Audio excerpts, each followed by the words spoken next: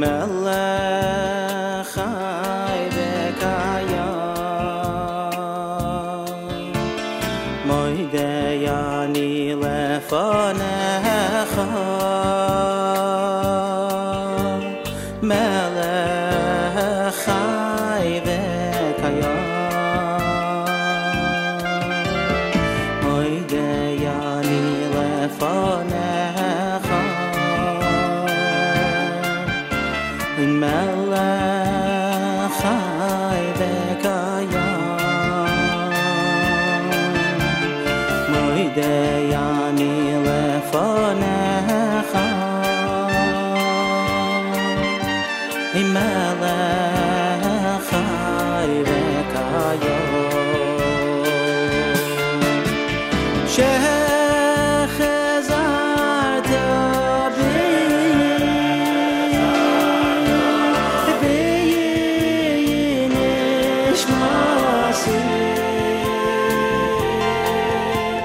Nishmasi b'chema Rabbi v'munasecha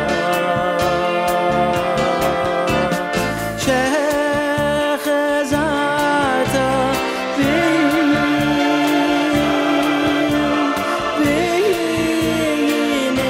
b'nishmasi Nishmasi b'chema Rabbi v'munasecha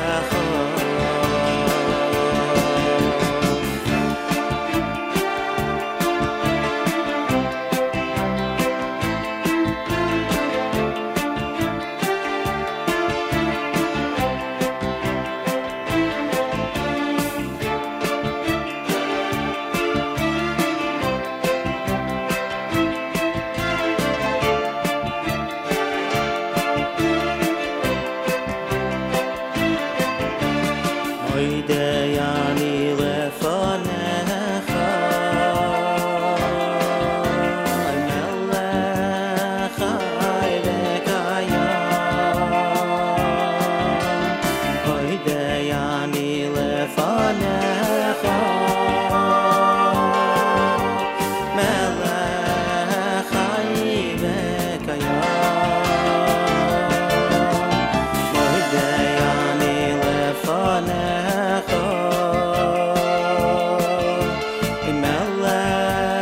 chai v'kayam moidei ani lefanecha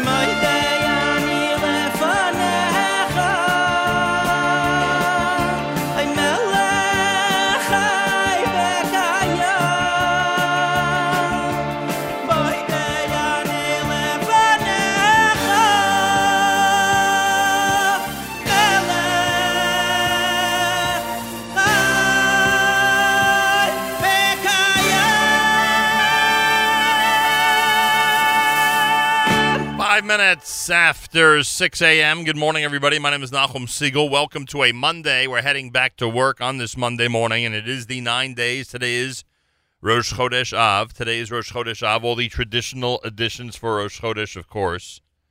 Today is Rosh Chodesh Av. Again, all the traditional additions for Rosh Chodesh. Well, here we are, 9 days format. Rabbi Berel Wein is going to join us in a moment with today's this lecture series. And we'll have guests coming up in the 7 and 8 o'clock hour to update us on a bunch of things as well. We're here with a 9 days format through Tisha B'Av, and then, of course, on Wednesday, a week from this Wednesday, Matis Weingast will host our 10th of Av special with the stories of Reb Shlomo Carlebach. And then we'll move on to our regular format once we get to Israel Thursday and Friday of next week with our friends from NCSY. Looking forward to an amazing journey for a couple of days in the Holy Land. I want to give a special shout-out to Rabbi Cohen at Agudas Shalom in Stamford, Connecticut, and Rabbi Cole at the Young Israel in Stamford, Connecticut. Saw both of them over Shabbos, and they continue to build really an amazing Jewish community up there in Stamford, and a kol hakavod and a big good morning to both of them. And a special, special greeting and hello and thank you and a great Monday morning to Sharon and Michael Feldstein, my dear cousins. Every time we go to Stamford, we have such an amazing time with them. And a special shout-out to Yosef and Hillary and Sarit and Emma and the entire family. And, of course, to Tova as well. I'm not leaving Tova out, that's for sure. So, and a happy birthday to Tova. So a very special hello to everybody up in Stamford. Had a wonderful time, as we always do. And it was just a great Shabbos up there. And they continue to build an amazing Jewish community. Really, really an amazing Jewish community. And it's obvious that the work that Michael and many others have done over the years up there, I wouldn't say is finally paying off. I think they had some immediate payoff as well.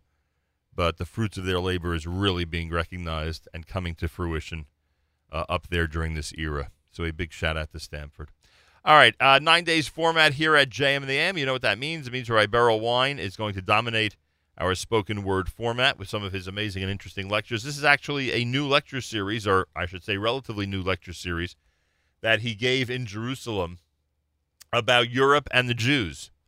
And there's a tremendous amount of history here that will help us relate to what is going on now during this era. That's for sure.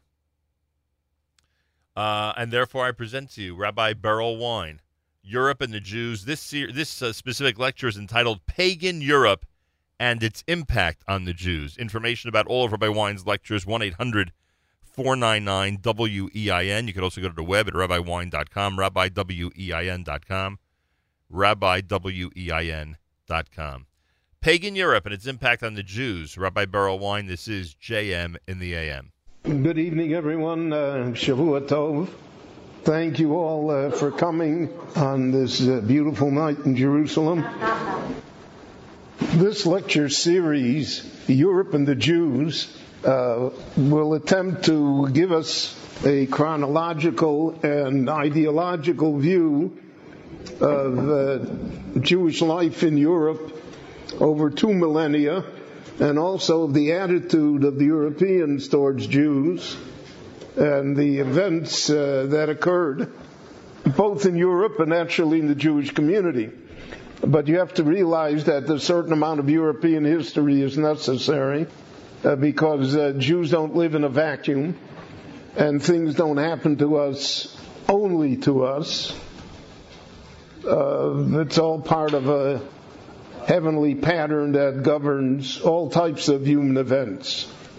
So this lecture tonight is somewhat of an introduction to explain where we're going, and also to talk about the earliest history, so to speak, of Europe and of its impact upon Jews, most of which was very negligible at the beginning, but beginning with the arrival of the Greeks and the Romans became very, very influential and part of the Jewish and the European story. Europe is defined from the Mediterranean to the Baltic and from the Atlantic Ocean to the Ural Mountains.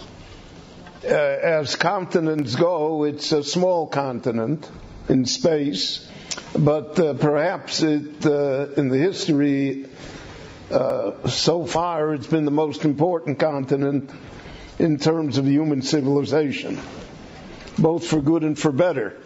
And the strength of Europe was that until really the last century, we could say, it was the dominant power in the world. And all of the world was influenced by Europe and by how Europe behaved towards everyone else. Now, in ancient times, let's say in the beginning of the time in Bayis Rishon, First Temple times, so then Europe was the dark continent. That's what they called Africa in the 19th century.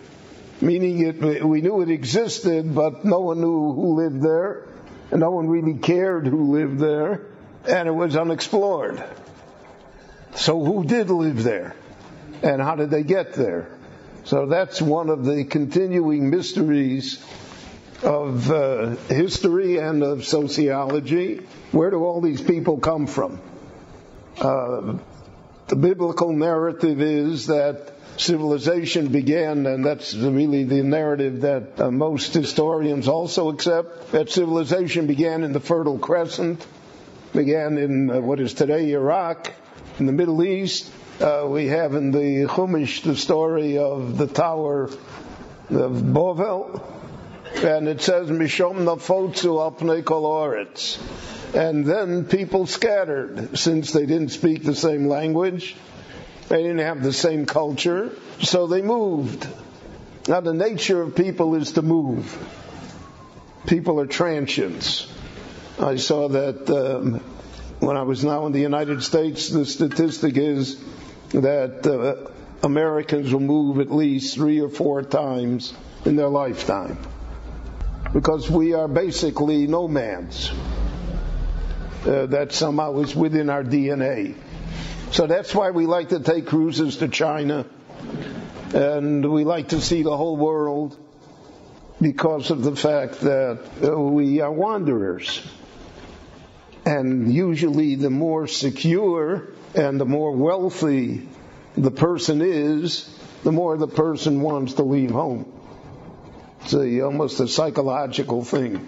So people scattered all over the world. Not only that, there were different races. People look differently. The Asiatic people, the Negroid people, the Caucasian people. People look differently. And that's part of the process of humanity, even though we don't quite understand what caused that, whether it was environment, genetics, whatever it is, but that's what it is. So basically, Europe, in its infancy as we know it, was composed of Caucasians, of white people, who were hunters and who were pagans. Now, the idea of paganism, why intelligent people should believe in, all sorts of gods, but paganism exists today in the world, and great extent for the first few thousand years of civilization, almost everybody was a pagan. But there were different forms of paganism. Nusach Ashkenaz, Nusach Sfar. When it comes to belief, there is never one total belief. People don't respond that way.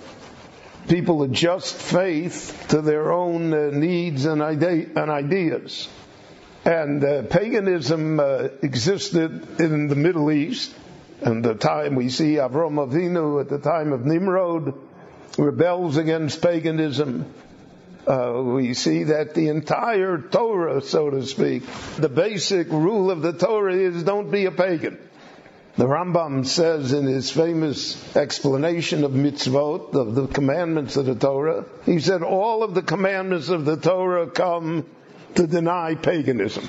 And therefore, when you have certain specific commandments that seem to us not to be very logical, For instance, he discusses the eating of milk and meat together. So there was a time when people thought that was a health matter, but that's not true. So then what's wrong with having a glass of milk with a steak? The Rambam says that what's wrong with it is that that was a pagan practice. And the pagan practice was to take a meat animal, usually the mother, and cook it in the milk, or to take rather the calf, and cook it in the milk of the mother. And that was seen as, so to speak, a spiritual experience and not merely a culinary experience. Whenever the Rambam says that the Torah came and said, Lo savashil gedi b'chalei v'imo, you shall not cook the calf in its mother's milk, that's because of paganism. It's been expanded in our time through the Rabbanon. In the Gemara we learn it became the general separation of dairy and meat dishes, etc., etc. But the origin is paganism, the defeat of paganism. And the Torah has many, many statements to that effect. Lo sifnu elo elilim, don't go to the idols, don't pray to the dead, don't have superstitions, don't believe in witchcraft, because those are all pagan ideas. Very strong pagan ideas, and they're so strong that without being too controversial here on the first lecture, I would still say that some of it has seeped into current day Jewish society, and that's not really what the Torah intended for us. So there were different paganisms. Every group of people, the people divided themselves somehow into tribes, because tribal affiliation is also a human quality, and it exists until today. Europe even today is a collection of tribes, many of whom don't like each other, and haven't liked each other for thousands of years. The Balkan wars that existed in the 1990s were basically tribal wars. The Croats, the Slovenes, the Serbs, the Montenegrins, those who lived in Kosovo, those are all old tribes that never got along with each other. Why don't tribes get along with each other? Because of territory, because human beings are territorial. Just ask your Vada by it. Human beings also are greedy. They don't appreciate what they have. They want what the other person has. And therefore the drive is always to acquire from others what they feel they're lacking. And human beings are violent, as we are well aware of. And if you give them a cause, and the cause can be religion, the cause can be nationalism, the cause can be revenge, any cause is sufficient to evoke a violent streak in people. So Europe is full of tribes. Later we'll see Julius Caesar in his famous works on his wars. So he describes the Gauls and the Huns, and the Visigoths, all of the tribes that he had to deal with and conquer and bring them under Roman rule. But Europe is full of separate tribes. Just as in the Middle East, it is all separate tribes. Those are not kingdoms. Those are not countries as we think of a country or a nation state today. So it says, Avimelech was the king of the Philistines. The Philistines are a tribe. And the Canaanites were a tribe.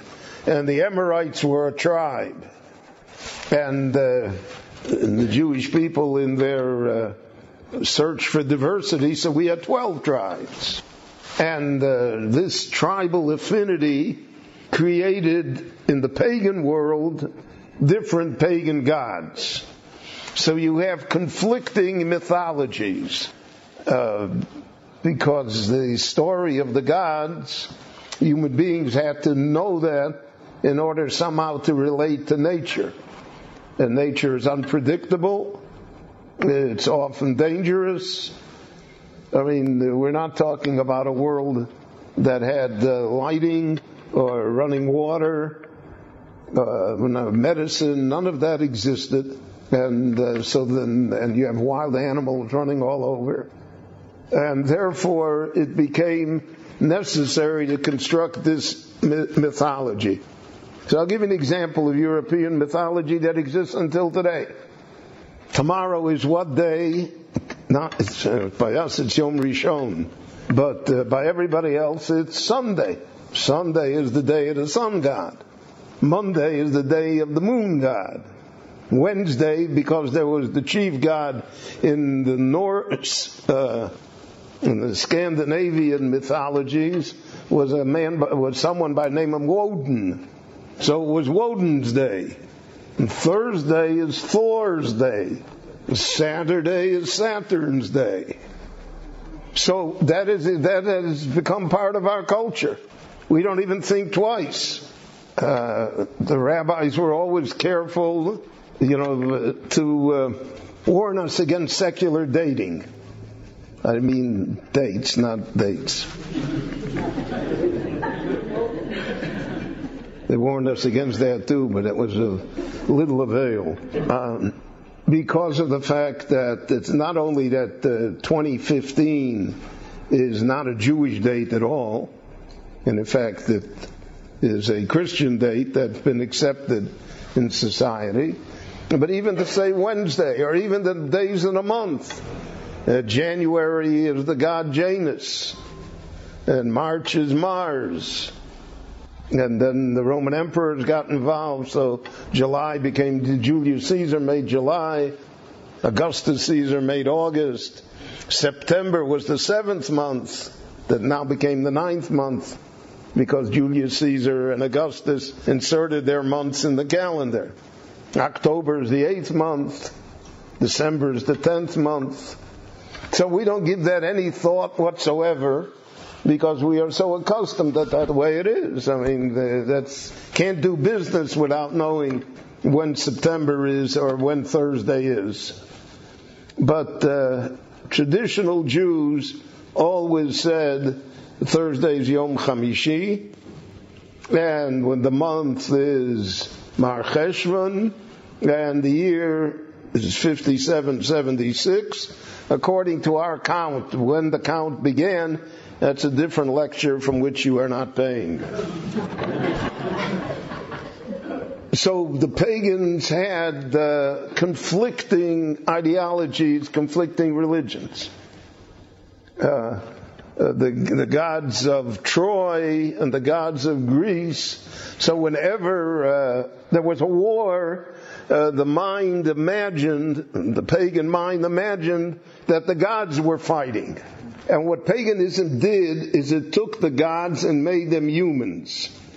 And not only made them humans, it made them bad humans. Robbers, murderers, womanizers. The gods are the worst people you can imagine. Capricious. Well, if the gods are like that, so then the people also are like that. If that's our concept of the gods, then it's going to be very difficult to have a different concept. And that's why Avram Avinu is such a revolutionary, because he envisions God not in the terms that the pagan world envisioned gods. He'll say to God, Hashofet kol haaretz lo yaseh mishpat. The judge of the world should not do justice. Well, no pagan would expect their gods to do justice, whatever their definition of justice was, because that was not what the gods were. The gods were selfish, the gods were violent, the gods cheated on each other. And so therefore that is how the pagan civilization developed. Now there were exceptions. There was an exception in Egypt where there was a flash of monotheism by Akhenaten, one of the Egyptian pharaohs. Basically, we will see an evolution in paganism. They, so to speak, have to outgrow the basic ideas of paganism, but they keep the form of paganism. And that's what Europe was in pre-Christian times. That's what it was 2,000 years ago. But it was a wild place. And again, the countries are tribal. The Huns came from Germany. The Franks came from France. That's where these countries got their name. The Angles got their, they were England. The Scots were from Scotland. The Celtics were a soccer team. They were all different tribes. And different tribes had different languages. And they had different gods. Now, we don't know, for instance, if you've ever been in England and they took you to Stonehenge, you got these enormous monuments. What are they? Who made them? For what purpose? So that's, you can get a PhD thesis if you come up with an answer. No one knows.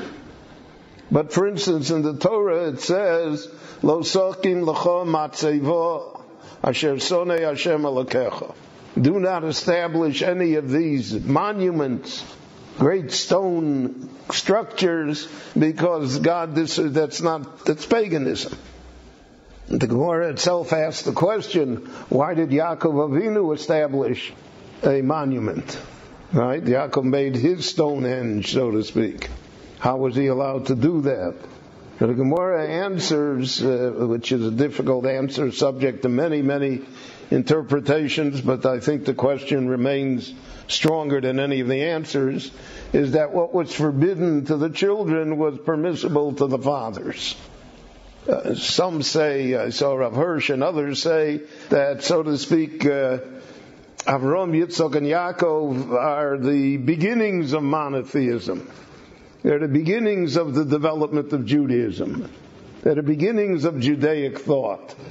And therefore, what was permitted to them would not be permitted to the Jewish people after they accepted the Torah, after they have Moses as their instructor, after, so to speak, the entire idea of Judaism and monotheism is full-blown already.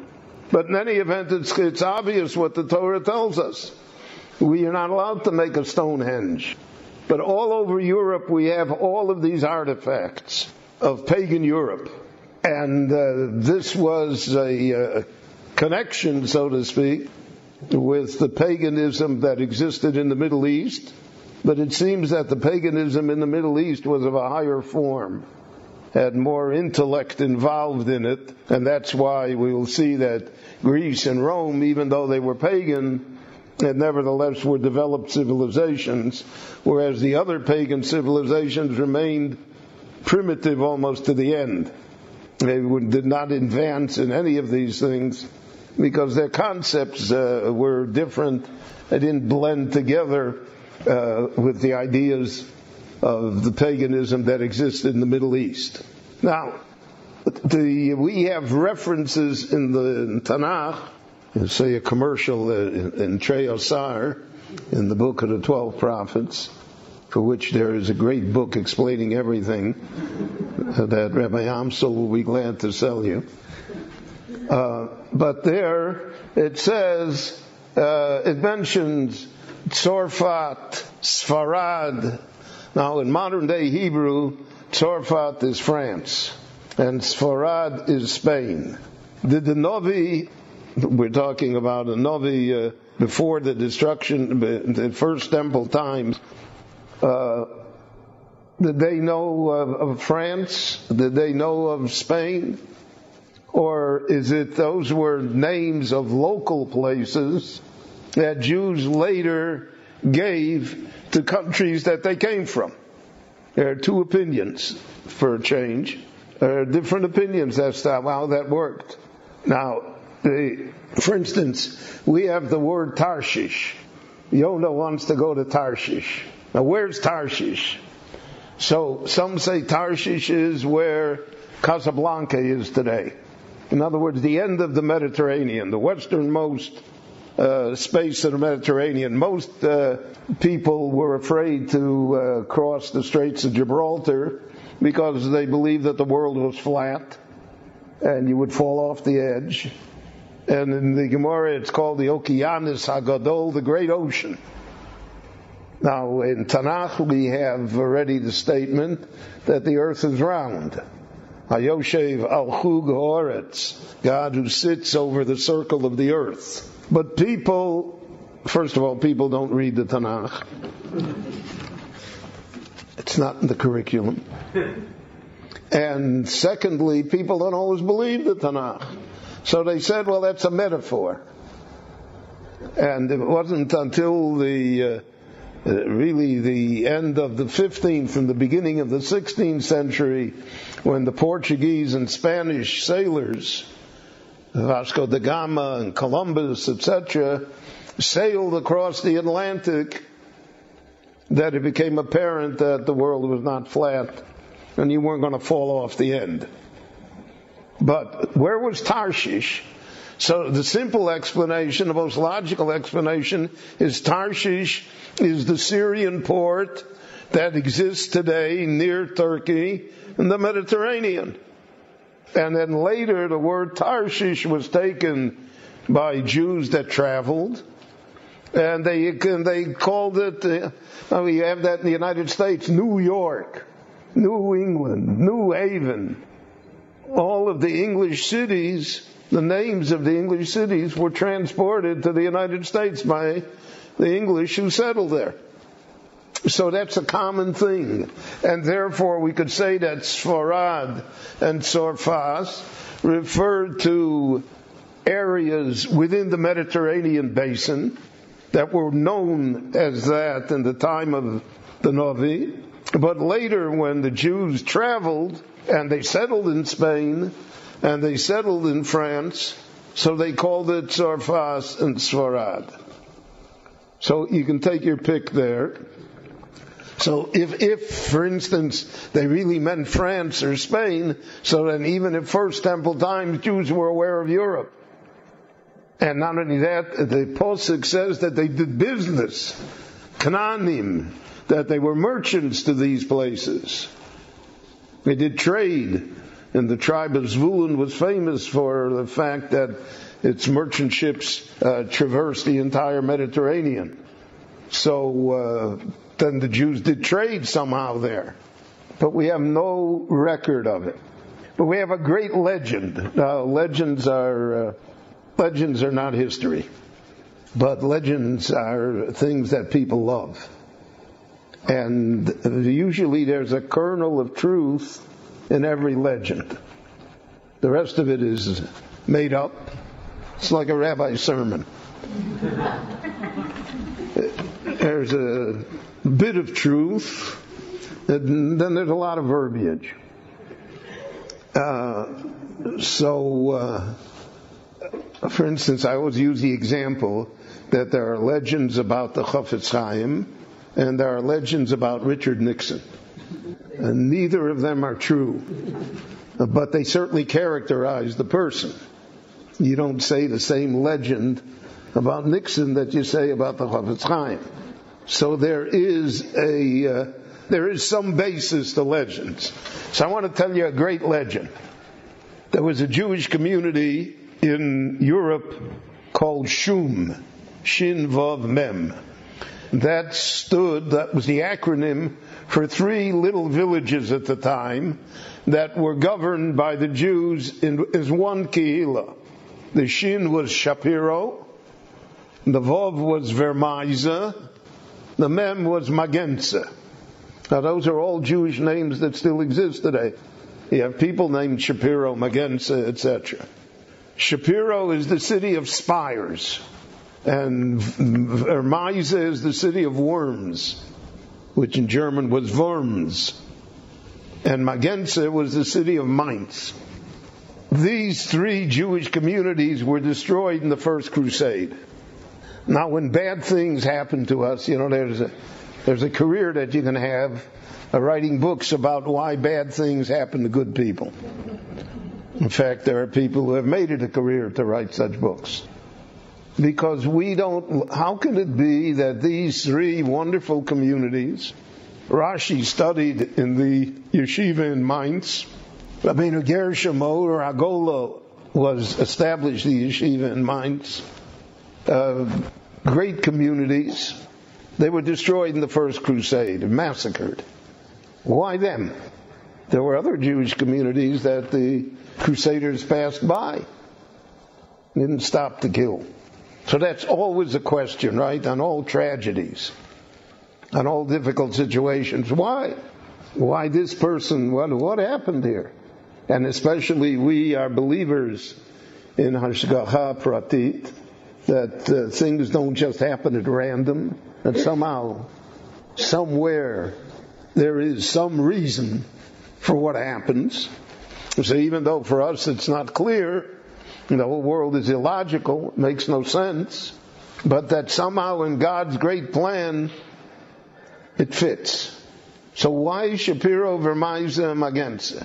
So there's a great legend that when Ezra HaSofer brought back the Jews to the land of Israel at the beginning of the Second Commonwealth, there were these three Jewish communities were already in existence. Meaning that there were Jews in Europe, not only in Europe, on the Rhineland, on the Rhine River, in 400 before the Common Era, 350 before the Common Era. And these were communities. Now Ezra was, like the Jewish Agency, singularly unsuccessful in bringing about Aliyah. He tried to bring the Jews from Bovel. Out of maybe 600,000-700,000 Jews, he was only able to bring 42,000, and he didn't bring the cream of the crop. The Talmud teaches us, Asora Yuchslin Olam Bovel, 10 stages of legitimacy came. So the Gemara says, Mamzerim, Shtukim, Avodim, all sorts of questionable people. They're the ones that came to Eretz Israel, because the Rabbanut has to be busy. But the Shena Yidden, the fine, good Jews, they stayed in Bavel. They said, it's good here, why should we go home? And the Gemara says, Lo Ola Ezra did not come to Eretz Israel, Achosa Bavel Kasolas Nikia. Bavel was perfect. Meaning that if somebody said they could prove they came from Bavel, they never checked his legitimacy, because everyone in Bavel was perfect. It was the borough park of its time.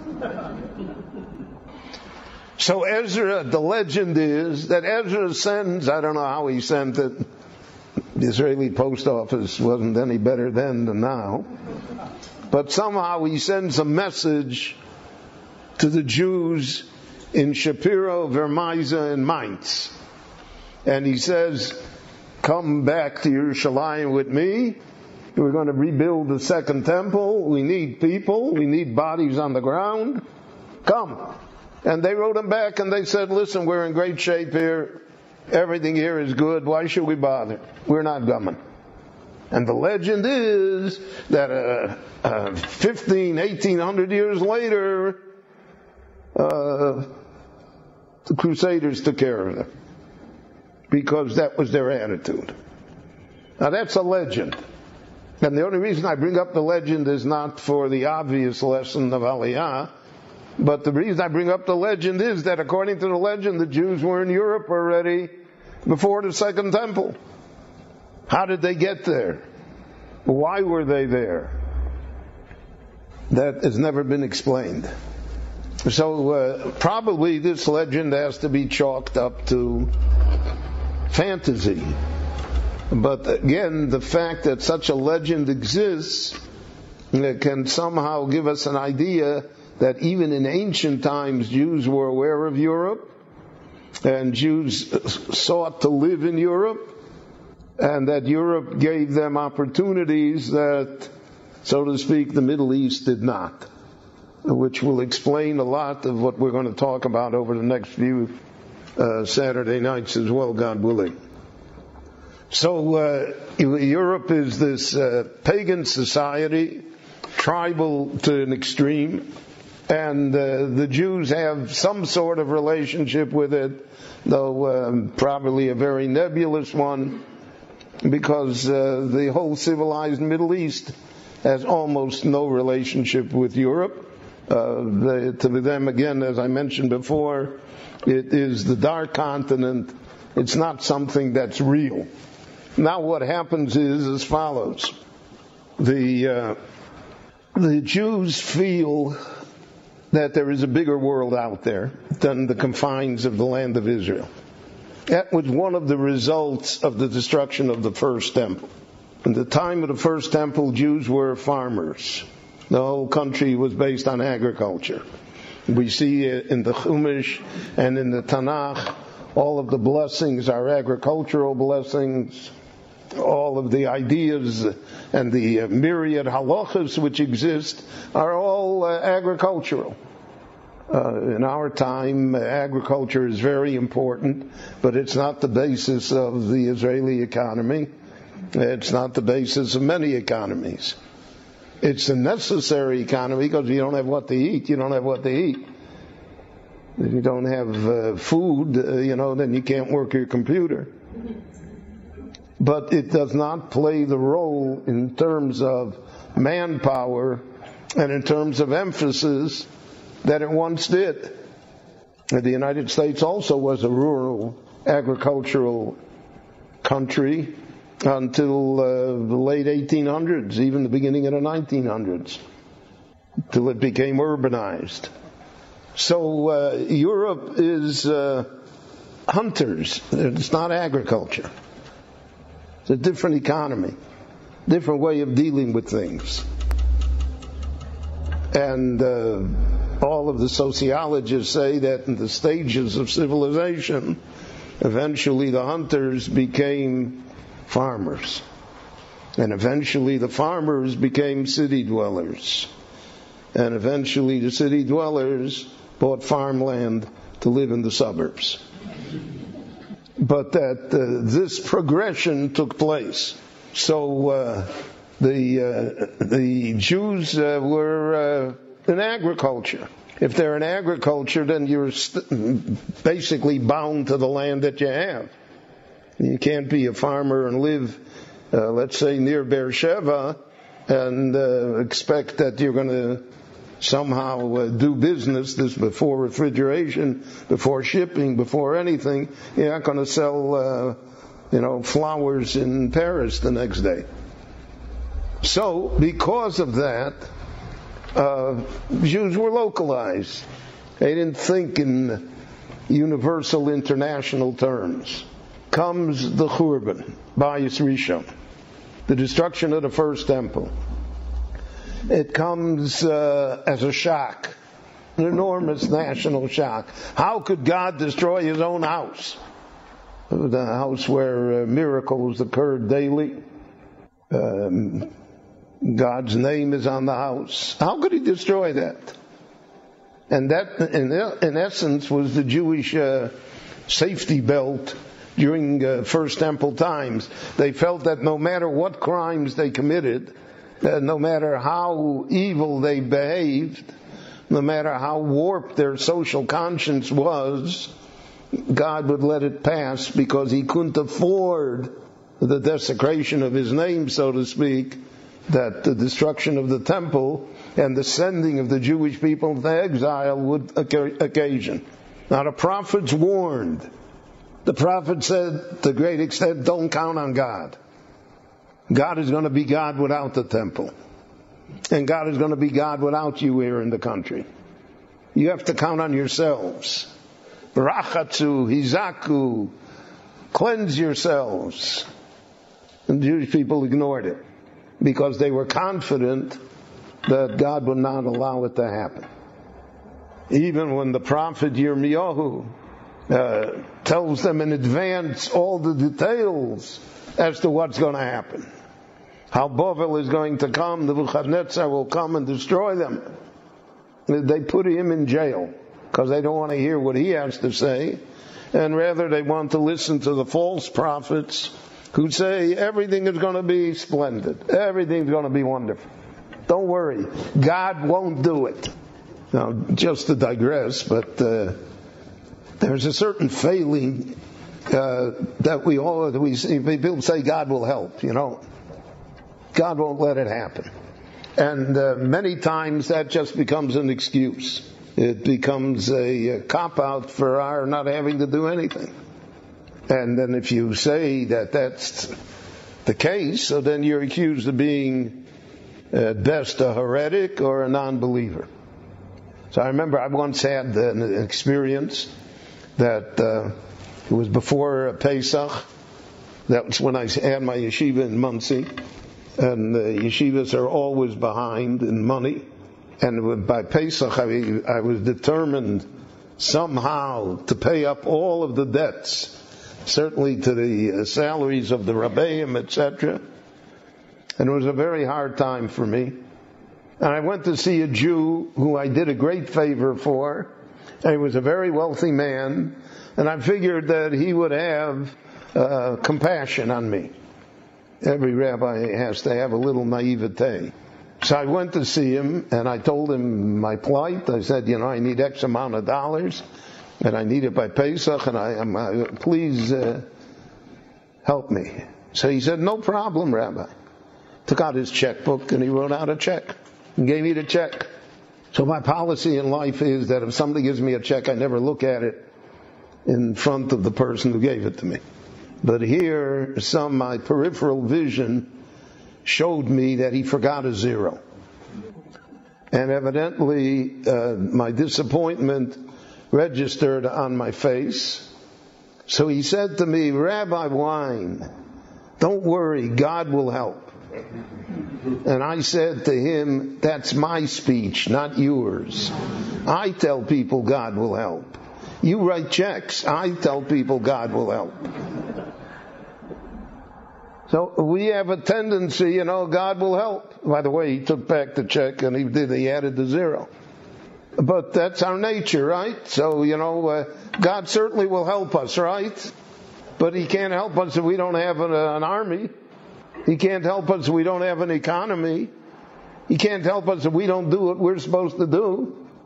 And the Chazon Ish wrote regarding learning Torah, he said, only when a person exhausts all of his mental and physical faculties in learning Torah does heaven come to help. But until then, you want to know how to learn? Go learn. Don't daven to God, go learn. So the Jews felt that they were in good shape because God was going to help. God did not help them. Sent them into exile. Now going into exile changed their worldview. They saw an outside world. They no longer were farmers. Because when you came to Bavel, how could you be a farmer? You didn't have any land. So Jews, because of the exile, became what they became. Traders, merchants, a primitive form of banking, service industry people, tradesmen. And therefore the whole situation changed. And because of that, therefore, they looked at the world differently. And if they were aware that there were, let's say, markets in Europe, so then Europe was a place. And we know that there's a certain adventurous spirit amongst all of those that go down to the sea in ships. And the Jews were merchants in ships, sailors. Tribe of Zvulun, and later the tribes in Ethiopia until they settled. They were all ship masters, and that creates an industry by itself because you have to supply the ships. And therefore it is very possible that Jews reached Europe.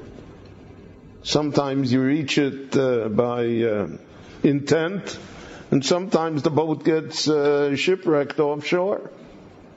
And you discover that somehow there's a place there. But the influence of Europe on the Jews in Second Temple times, when Ezra existed, was minimal. Apparently they knew it was there, because already the Greeks existed in the time of Ezra. Alexander the Great would come to the land of Israel and meet Shimon HaTzadik, the Anshe Knesset Agdola, the men of the Great Assembly. So they knew Europe was there, and they had intercourse with Europe. They dealt with Europe. But that was Europe on the Mediterranean. You have to remember Greece and Rome are basically Mediterranean countries, much more than they are European countries. Europe, the great vast continent, still remained the dark continent to the Jews. They didn't have any intercourse with them, didn't do business with them, and those kind of, they were not, the difference in civilization between Europe and the Middle East was enormous. A little like the third world countries that existed after the Second World War, being compared to the economies of the United States or of other great countries. They were primitive. And therefore, a primitive country is there to be exploited. It's not there to be raised to any level. That was the problem that existed throughout the world, and to a certain extent exists even today. So the Jews had no illusions about Europe. They didn't see themselves as Europeans. And the paganism, the primitive paganism of the European tribes certainly was a great turnoff. Now, Jews worshipped gods. Jews were influenced by paganism, but their paganism was sophisticated. And we'll talk about in the next lecture about Greece and Rome. That's a different type of paganism. That's already an intellectual paganism, if you will, which exists today in the world. Today it's a secular paganism, and it's an intellectual of secularism, which has made inroads, deep inroads into the Jewish people. But the paganism of Woden or Thor, that didn't register with them at all. That never was a problem to them. And even when the Jews came to those countries, and the pagans still existed, since Christianity didn't convert everybody at one time, the Jews never felt that somehow was something that they would be interested in. Whereas when the Greeks and the Romans came, the Jews were very interested in the Greek gods, and they're very interested in the Roman gods, because that represented an intellectual paganism, and Jews always respond to things that at least are labeled intellectual, and therefore they were able to make such inroads. So to sum up, the situation was that Jews in First Temple times probably had some knowledge of the existence of Europe. Part of the reason is because there was a great traffic in slaves in the ancient world, and could very well be that slaves were taken from Europe and brought to the Middle East, and therefore there would be some knowledge of the fact that this continent existed and had people in it, but the Jews really had very, very little to do with it. Europe, on the other hand, will have to develop, and that's the story of the Greeks and the Romans, and then later of Christianity, in creating this monolithic, enormously influential continent that ruled the world for almost 2 millennia. And then the Jews would really have to have something to do with it. And the Jews would live in that continent, continue to live there today, precarious as it is. And the history of that continent with the Jews is not a pleasant one. There's a book called Europe and the Jews, written by a Catholic priest, Malcolm Xavier Hay, Hay. It's an outstanding little book that details the anti-Semitism of Europe from the beginning of its existence until the Holocaust. I imagine we could add another chapter now about the anti-Semitism of Europe after the Holocaust, and the uncertain state of Jews who still live in Europe, but who live there in a state of fear.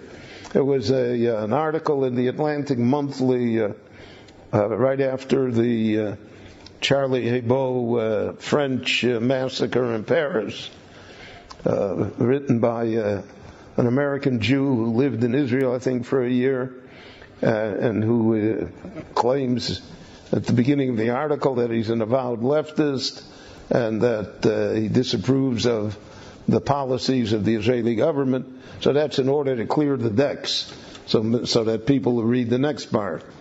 But the next part is that Europe is gone as far as the Jews are concerned, and that to think differently is really whistling past the graveyard. You're really fooling yourself. So that if you read all of this, you read the article, you read Hay's book, you get a feeling of the fact that somehow the Jews who lived in Europe for 2,000 years and who were such a part of European civilization never were part of Europe, never were accepted in Europe, never had the degree of confidence or security about themselves in Europe that they have had in other places in the world, that American Jewry had for a while. That never existed in Europe, no matter what. And therefore, the idea of this lecture series is to point out how in each and every different period of European history, beginning next week with the Greeks and the Romans, how the ideas, the actions, the behavior, the worldview affected the Jews, and how the Jews reacted to it, and what finally happened because of it. Sometimes good things happened, but most of the time it ended up to be very tragic and sad. It ended up to be very dysfunctional, and that this long story of Europe and the Jews is really one long tragic Greek play in which the good guys always lose, and that it becomes a ticket for demagoguery, hatred, bigotry, etc. So this has been the introductory lecture to this series. And next Saturday night, God willing, I hope to talk to you about Greek and Roman, how the Jews reacted to them and to their ideas, which is already very well documented. We don't have to rely on legends. And how that affected Jewish life and still affects Jewish life until today. This concludes this lecture by... And there you have it, Rabbi Berel Wein, the very first of our presentations for the 9-day spoken word format. I thank all of you who are tuned in around the world. Rabbi Berel Wein's lectures are available at 1-800-499-WEIN, 1-800-499-WEIN. It's also rabbiwein.com, rabbiwein.com. This lecture series, which is a recent one given in Jerusalem, is entitled Pagan Europe and Its Impact on the Jews.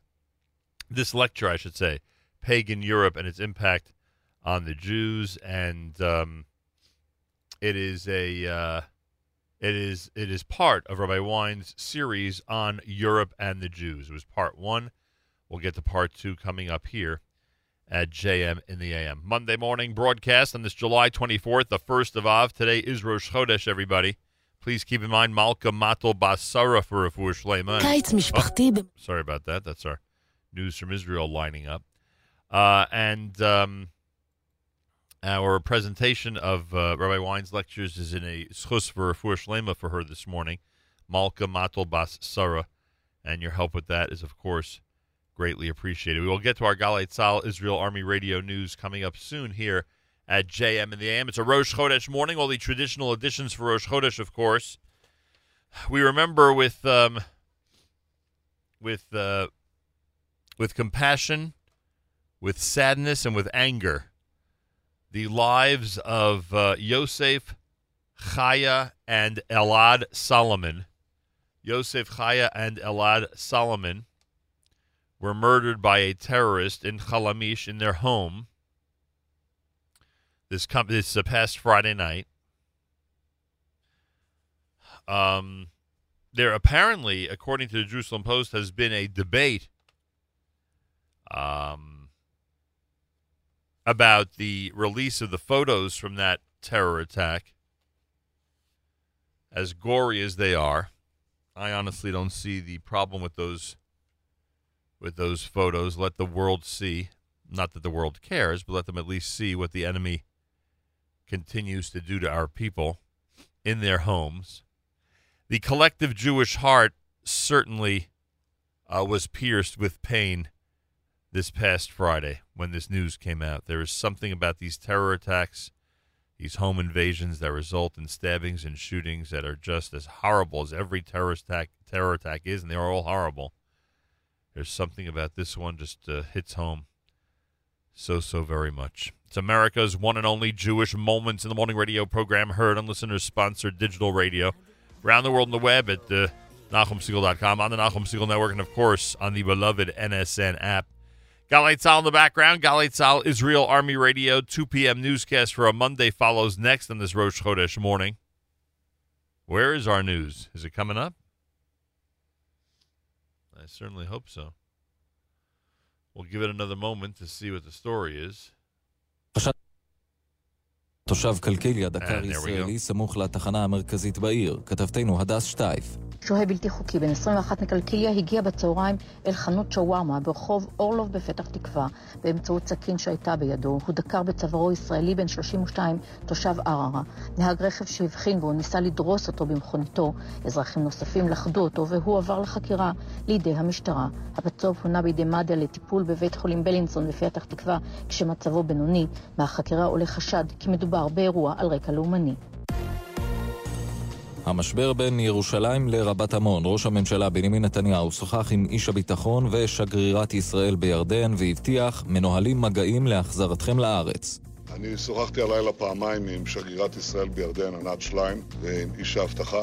אמרתי לשניהם שאנחנו מקיימים מגעים שוטפים עם גורמי ביטחון וממשל באמן בכל הרמות, כדי להביא לסיום מהיר ככל האפשר של האירוע, להביא את האנשים שלנו לארץ. ואנחנו עושים זאת בנחישות ובאחריות. בתוך כך בירדן מאיימים בצעדים דיפלומטיים חריפים עם המאבטח בשגרירות שירה בנער הדוקר לא יועבר לחקירה. כתבנו ג'קי חוגי. גורם בממשלת ירדן אמר לעיתון הרד היוצא לאור ברבת עמון כי הממלכה תחריף את האמצעים הדיפלומטיים נגד ישראל אם זו לא תאפשר לחקור את המאבטח היורה.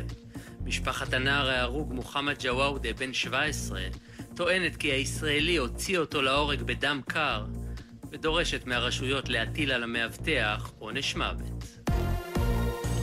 ועל רקע המתיחות סביב הר הבית, משרד החוץ הנחה את השליחים הישראליים באנקרה ובאיסטנבול לעבוד היום מהבית ולא להגיע לנציגויות בשל המחאות על הצבת הגלאים. כתבתנו איל שחר מוסרת שעם זאת, השגרירות והקונסוליה היו פתוחות לקהל והעובדים המקומיים הגיעו לנציגויות.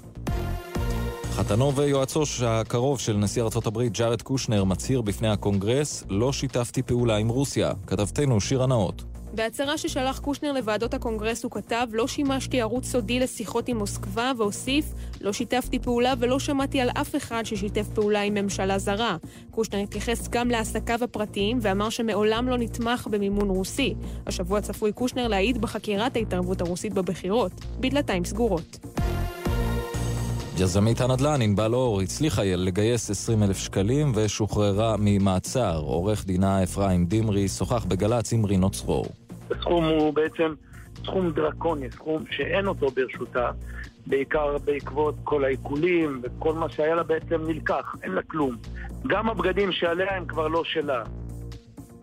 התחזית נאה עם עלייה קלה בטמפרטורות. אלה החדשות שעורכת גוני כהן.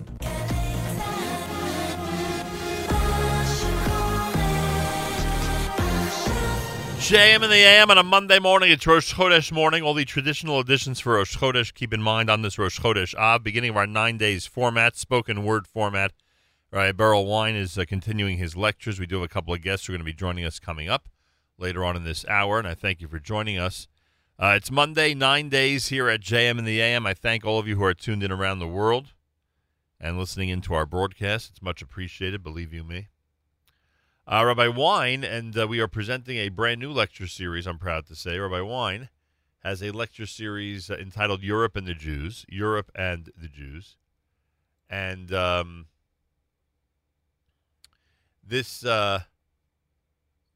lecture that we're about to hear is entitled The Greco-Roman Empire. The Greco-Roman Empire. Rabbi Berel Wein, his lecture is available at 1-800 499-WEIN, or rabbiwein.com, rabbiwein.com. Rabbi Berel Wein at JM in the AM. Tonight's lecture is really based on Europe coming to the Jews.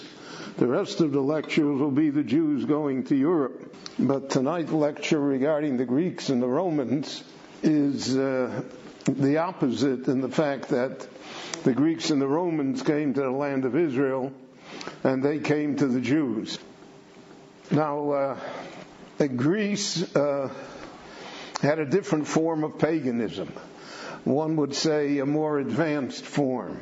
And in fact, many of the intellectuals amongst the Greeks no longer believed in paganism. Greek mythology was thought of as literature, as prose. I mean, the epic, of the Iliad and the Odyssey, Homer, and the Greek plays, the tragedies and the comedies. So Greece was different, whereas the Middle Eastern paganism with which the Jews were acquainted was really very primitive and was based purely on superstitions and on magic. The Greeks had a much more sophisticated view of it, even though their gods, Zeus and Apollo, etc., were also no nicer, let us say, than any of the Middle Eastern deities. But the Greeks did not harbor this type of paganism, and they saw themselves as an advanced people. Now, beginning in the year 500 before the Common Era, really the beginning of the Bayis Sheni of the Second Temple, there were two main powers in the world, in the Mediterranean world. One was the Persian Empire. The Persian Empire absorbed the Babylonian Empire. When they absorbed the Babylonian Empire, they absorbed the Jews as well. And that's the story of Purim that we have. And the Persian Empire ruled from India on the east all the way to Turkey, Asia Minor on the west. And then the Greeks were composed of many different little city-states. There was not a unified country called Greece. So there was Athens, and there was Sparta, and there was Thebes, and Macedonia, and all different little states who were busy always fighting each other. And because they were so busy with themselves, they were not a threat to the Persian Empire. And the Persian Empire expanded, it continued to expand towards Europe, coming close to what is today the Bosphorus, the Dardanelles, the separation between Europe and Asia. The Greeks never got their act together. Now this all changed in about 350 before the Common Era. So we have a problem of Jewish dating, which I'm not going to discuss now. I mean the dates of Jews. Well, I don't know how to, you know what I mean. We have a problem with the other kind also, but there arose in Macedonia a king by the name of Philip. And Philip was determined somehow to unite all of these little Greek states and to make Greece the main power versus the Persians. Now, the rest of Europe is uncharted territory. The Greeks held them to be barbarians, to be uncivilized. All the tribes, everything that went on didn't concern them. The Greeks were not interested in expanding into Europe. They wanted to expand into Asia Minor, into the Middle East, into Africa. In other words, they wanted to control the Mediterranean basin. Philip of Macedonia was a great warrior. And he was a very wise king, and he had in himself great organizational ability, and therefore he was able to, over a period of time, conquer and unite all of these little states, so that out of Athens and Sparta and Thebes and Ithaca and all these little cities, there came one entity known as Hellas, which was Greek. And Greece saw that its future lay in the east. Now, Philip died before he could do much about it. After uniting all of the states, he passed away. It's a time when people didn't live long lives, and certainly kings didn't live long lives because they were usually the most dissolute of people, and too many women and too much alcohol will do it to you, especially when it's combined. And he had a son called Alexander.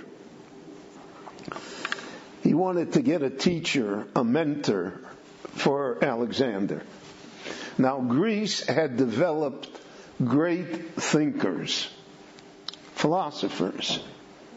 Before Socrates, Plato, really the basis of much of Western philosophy and thought dates back 4 or 5 centuries before the Common Era.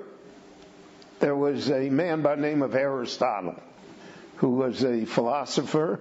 Now, a philosopher then not only dealt with abstract ideas, but he dealt with physics, with geography, with history, with what we call science. All of that was in the realm of philosophy.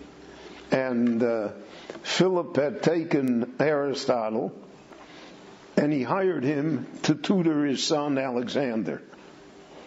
And Aristotle remained Alexander's mentor throughout his life. There is perhaps no person, well, maybe it's an exaggeration, but he is really one of the most important personages in all of human history. He's had enormous influence still today. And he had enormous influence in the Jewish world as well, as I will discuss in a few moments, I hope. And Aristotle had a view. He had a view of the universe. He had a view of creation. He had a view of science, of religion. And Aristotle officially was a pagan, but he was really not a pagan.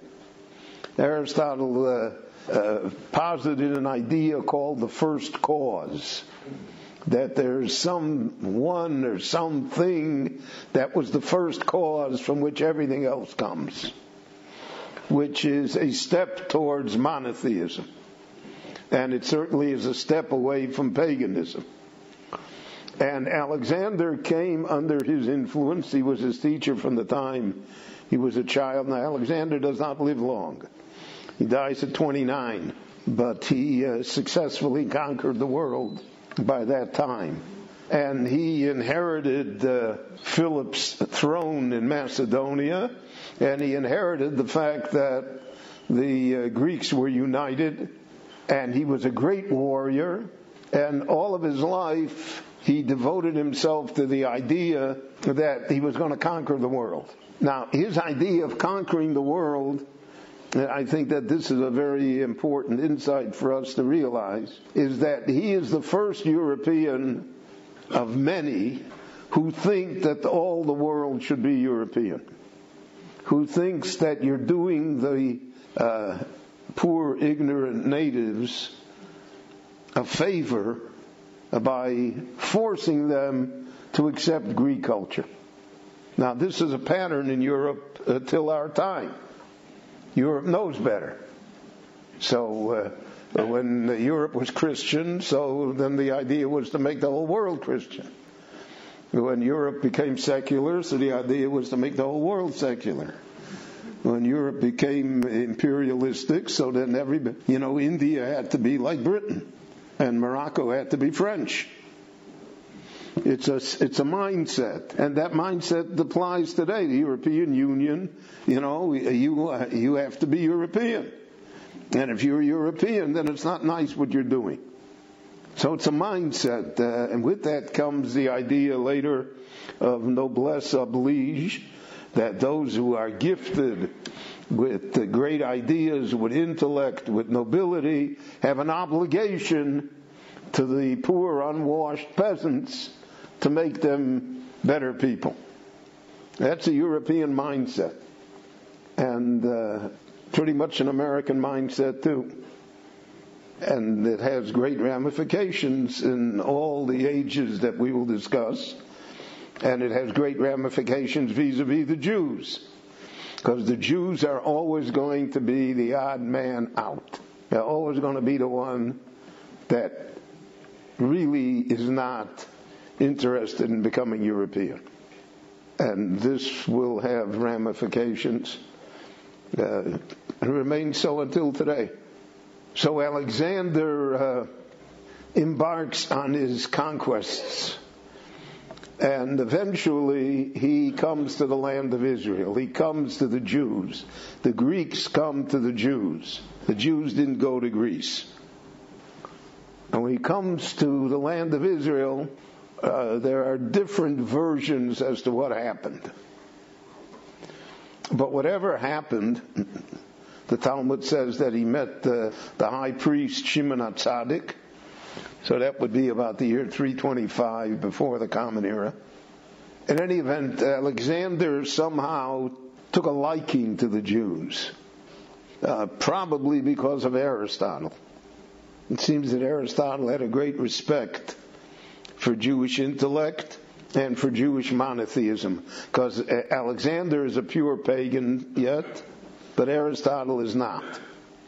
And this will help explain why, for instance, many great Jews, but mainly, for instance, Maimonides, the Rambam, are Aristotelian. They adopt Aristotle, not 100%, but they adopt Aristotle in many, many ways. And they had great respect for him. And the name Aristo, which is Aristotle, appears throughout rabbinic writings, especially in the Middle Ages.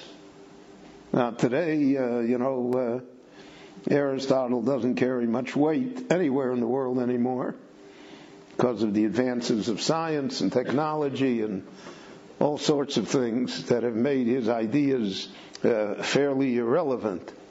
But for 2,000 years, Aristotle was the man. You wanted to know something, what did Aristotle have to say? And so when Alexander comes to the land of Israel, and Aristotle comes with him, he spares the Jewish capital. He does not raze it to the ground as he did to other capitals. He does not destroy the temple. He does not tamper with the Jewish religion. He makes no demands upon them. The only demand that he made was that they be subservient to his empire, which meant paying the taxes and allowing his troops to be billeted in the land of Israel. The Jews are overwhelmed by his generosity. Jews are not used to people being nice to them. So therefore they're very appreciative when people are nice to them.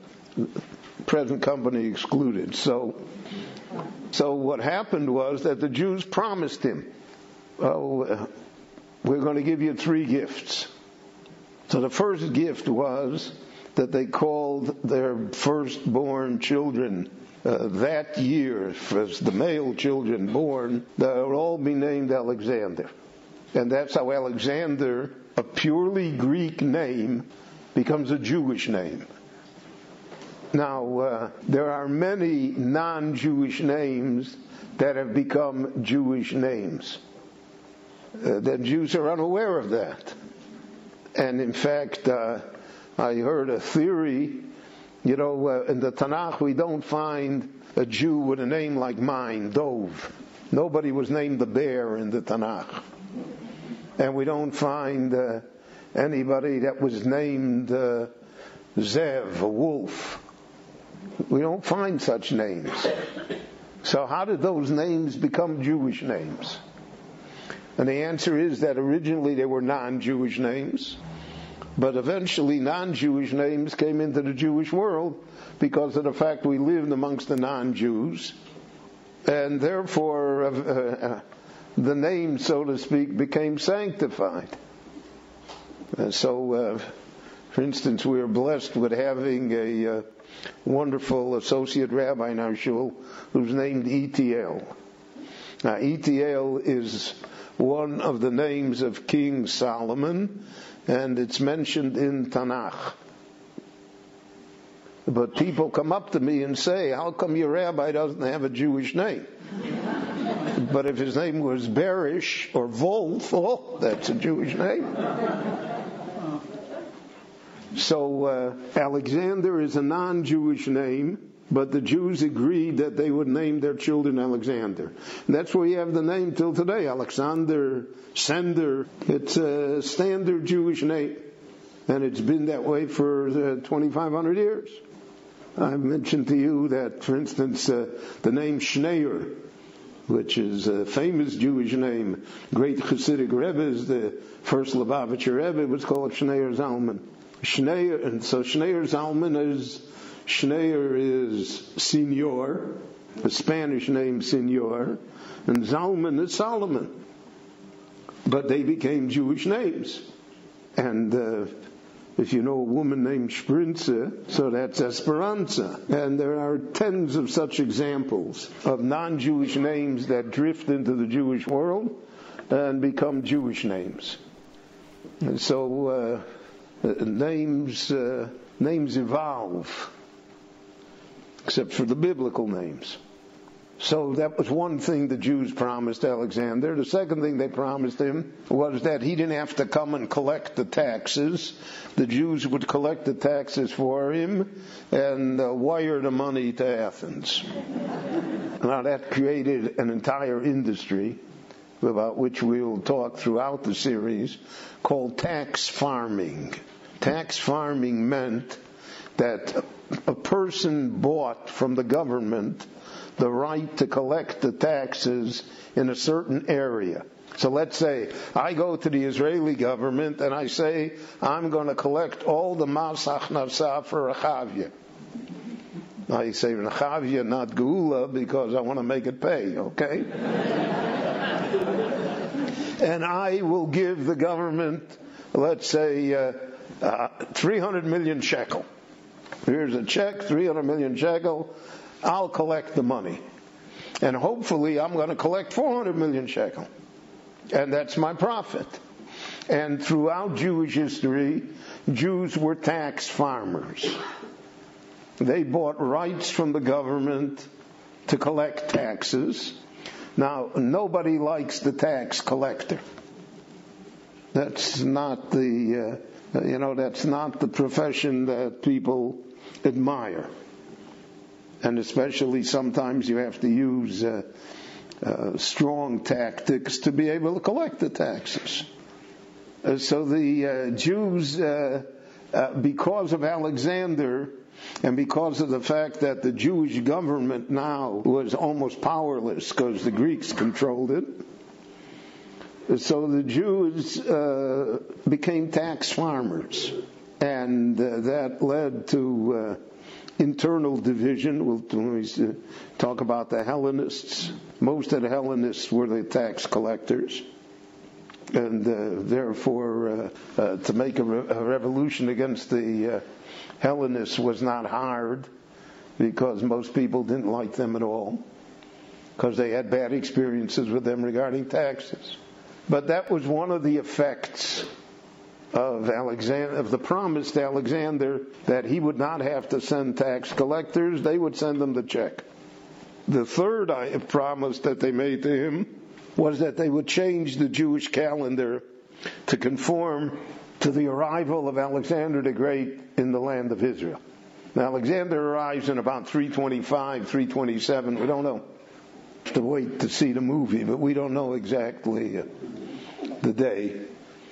But the Jews, the Talmud tells us, the Jews stalled on that promise, and they did not begin the new calendar until the year 312 before the Common Era. In other words, they delayed it 15 or 10 years because they wanted the new date to conform to 1,000 years after the Exodus from Egypt. So the Exodus from Egypt was in 1312 before the Common Era, and the new calendar begins in 312 before the Common Era. And the new calendar is called Minyan Shtarot, the count according to legal documents. And Minyan Shtarot coexisted with the other date. Our date is 5776, which is a traditional date, but we don't know how that came into being, but that's a lecture you didn't pay for. But the year 312 became year 1 to Minyan Shtarot. So this year, which is 2327 to Minyan Shtarot. And we have many, many documents throughout Jewish history of marriage ktubot that are written to Minyan Shtarot, even of divorces of Gittin that are written to Minyan Shtarot. It coexisted pretty much till our day. Today, especially since the State of Israel, so they tried a new count here that exists in certain circles. How many years is it to the creation of the state? So we say 67. Or how many years is it to the redemption of Jerusalem? So that's 48. So there are different sets of dates. JM in the AM, Rabbi Berel Wein on the Greco-Roman Empire in a relatively new series entitled Europe and the Jews. Rabbi Wein's lectures at 1-800-499-WEIN, 1-800-499-WEIN, RabbiWein.com, RabbiWein.com. The Jewish world still recovering from the murder of Yosef Chaya and Elad Solomon by a young member of the enemy this past Friday night in their home in Chalamish.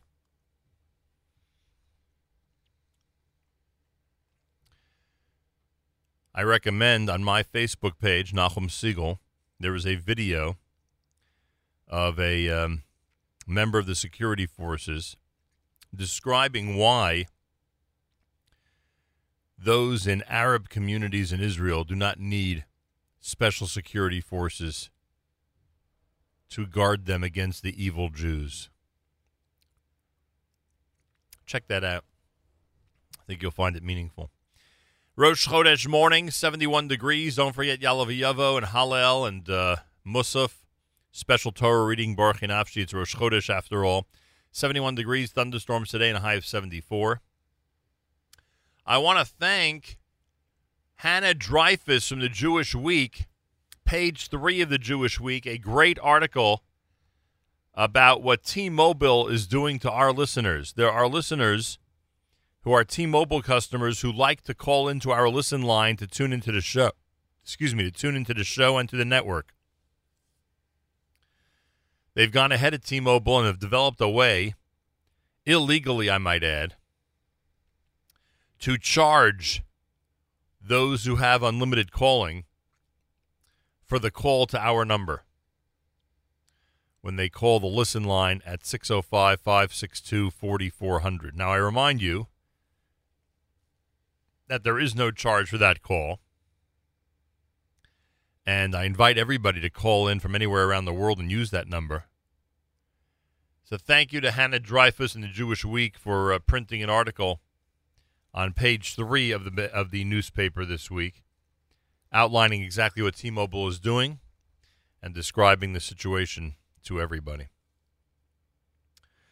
First day of our 9 days format, I do want to remind everybody that coming up at 9 a.m. this morning, it's an encore of the Israel show. Mayor Weingarten celebrates 50 years of the return of the Jewish people to Jerusalem. He analyzes the holy sources of Jerusalem of gold that make it a modern tefillah and much more. The great Naomi Shemer's song, Yerushalayim Shel Zahav. Mayor Weingarten between 9 and 10 this morning, right after JM in the AM. Yoni Pollack with his After Further Review and analysis of the latest news, highlights, and information in the world of sports. That'll be coming up at 10 o'clock. At 11 a.m., David Lichtenstein discusses self-driving cars and halacha, staying spiritually safe in the workplace and on business trips, and stem cell meat in halacha, M-E-A-T. So that's the story. More coming up here at JM in the AM. We'll welcome some guests a little later on this hour. Rabbi Wein's lectures will continue here at JM in the AM. The Greco-Roman Empire is the one that we are in the midst of as we speak. Rabbi David Goldwasser's words, Zecher Nishmas Harav Zev Rabbi Yosef Alevi, and L'Zecher Nishmas Esther Bas Rabbi Yosef Alevi, and for a zchus for Refuah Shlema for Malka Matel Bas Sarah. Malka Matel Bas Sarah. Here is Rabbi David Goldwasser with Morning Chizuk. Good morning. We read an interesting pasuk in Eicha. Tzadu tzadenu, mileches berchavosenu. They made it difficult for us, even to walk in the streets. There is an individual that lives in Ofakim. He is always very careful concerning Shmiras Einayim, seeing things that are appropriate. Once, he had an urgent matter to attend to, and he had to travel to Tel Aviv. On his way, he came across a scene that was lo tzanua, something that was inappropriate for him to see. At that moment, he recalled the words of the Shomer Amunim, Shim Adam Holech Berachov, if a person is going in the streets, Umizdamin lo davar eno tzanua, and he comes across something that is immodest, inappropriate, and he's able to control himself, and he looks away. He should know, Shehu Azman v'hi ha'es, it is the proper time and the moment, Sheko bakasha she'evakesh oz, that any request that he is then going to ask, me'es borei ha'olam, from Hashem, tiskabel, it will be accepted. He then immediately turned in the opposite direction and was matzliach. He was successful in being omed b'nisayon, standing up to the challenge. The reason that he had gone to Tel Aviv was because his daughter was dangerously ill. She was in a hospital in Beersheba. The doctors had sent him to bring a special medicine that was only available from one place in Tel Aviv. At that moment, he remembered the words of the Shomer Amunim. He cried to Hashem to save his daughter, Mikol Pegara, from anything bad, from going through any more Yisurim or pain. He continued to the pharmacy where he was to get the appropriate medicine. He was almost there when his cell phone rang. His wife, who was with the child, was on the other end of the line. She was very emotional. In a minute passed before she could even speak. She said that just minutes earlier, there was a sudden change in the child's health. The doctors were shocked. They told her that if she'll continue on this course, there would be no need for the medicine. The tears of sadness became tears of joy. They both gave shvach v'hodaya, thanks and praise to Hashem. As it says in Tehillim, Hafachta mispedi lamocholi, you have transformed my lament into dancing for me. Pitachto saki v'tazreini simcha. You undid my sackcloth, and you strengthened me with gladness. This has been Rabbi David Goldwasser, bringing you Morning Chizuk. Have a nice day. JM in the AM on a Monday morning. It's Rosh Chodesh morning here at JM in the AM, and I thank you for tuning in, everybody. 71 degrees, thunderstorms, and a high of 74. We're going to check in with our friends the Brooklyn Cyclones a little later on. They're getting ready for a whole bunch of stuff going on right after Tisha B'Av, so we'll do that. Meanwhile, we're continuing with our lecture. Rabbi Berel Wein is in the midst of a lecture entitled The Greco-Roman Empire. Rabbi Wein's lectures at 1-800-499-WEIN, 1-800-499-WEIN, or rabbiwein.com, rabbiwein.com. But this was all the influence of the Greeks. And the Jews willingly accepted it because they thought thereby that the Greeks would spare them the consequences of being conquered. Now, what happens is Alexander dies. He went off to India. He went off to, he's going to the end of the world to conquer everything. And he dies at a very young age. And when he dies, you have this enormous empire, and you have many people who claim to be his successor. His own family fathered many children, but none of them were old enough, and most of them were killed so that they wouldn't cause problems. And there were two main generals that he had. One was called Seleucus, and one was called Ptolemy. And they agreed between themselves that they'd split the empire. So Ptolemy took the southern part, and especially the city of Alexandria, which Alexander had named after himself, and became like the center of commerce and culture. And the other, Seleucus, took the northern part. And he was in Antioch, in Syria, in Damascus, in what is today Baghdad, in that area. And so he had the northern kingdom and the southern kingdom. In between the northern and the southern kingdom is a little country that is strategically located in a very bad neighborhood. And each of the empires wants to control the land of Israel. Now, the Jews traditionally, for various reasons, always allied themselves with the Egyptian emperor, with Ptolemy. The Talmud calls him Talmai HaMelech. Now, if you can call somebody by his Greek name, now that was part of the invasion of the Greeks, is that they brought the Greek alphabet, the Greek language, to these countries. And in effect, Greek became the international language, much as French was one time the international language, much as English is the international language. Greek became the language all over Israel when they dig up when the archaeologists are able to uncover artifacts from the classical era. They're all written in Greek. The signs in the synagogues are Greek. The signs in the temple were in Greek. And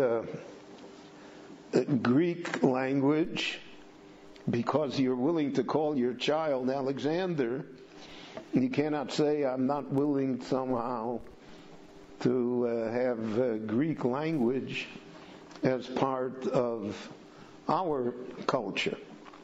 And this got a boost from Ptolemy. The Talmud tells us that he took 70 scholars.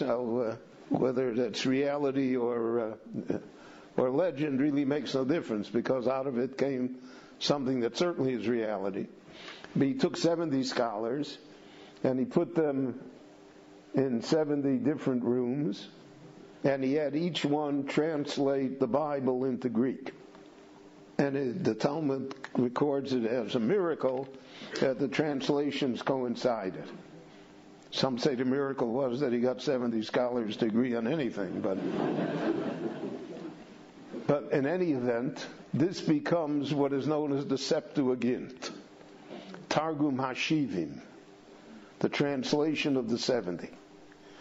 And it's a translation of the Hebrew Bible into Greek. And the rabbis adjusted the translation so that it wasn't quite literal in certain places, because if it would have been literal, then it would have raised theological and cultural problems. And this was a standard work, Targum Hashivim. We have it today. It's part of the Apocrypha. and it was well known. And through it, the Hebrew Bible became known outside of the Jewish people. And the effect, both on Jews and non-Jews, was substantial. Because now, for the first time, the Jews had to defend their Bible, so to speak, against non-Jews who were conversant with it, who knew it, and who had questions and arguments and disputes, etc. We find this throughout the Talmud, that there was a constant give and take between the cultures. And many Greek words found their way into Jewish life. Afikomen is a good Greek word. And there are many such words that fell into common usage. So you have here, first time, a blend of cultures. The Greeks had a great effect on the Jews. And the Jews had less of an effect on the Greeks. Because the Greeks felt superior, though they begrudgingly admitted that the Jews were something, that they were not barbarians.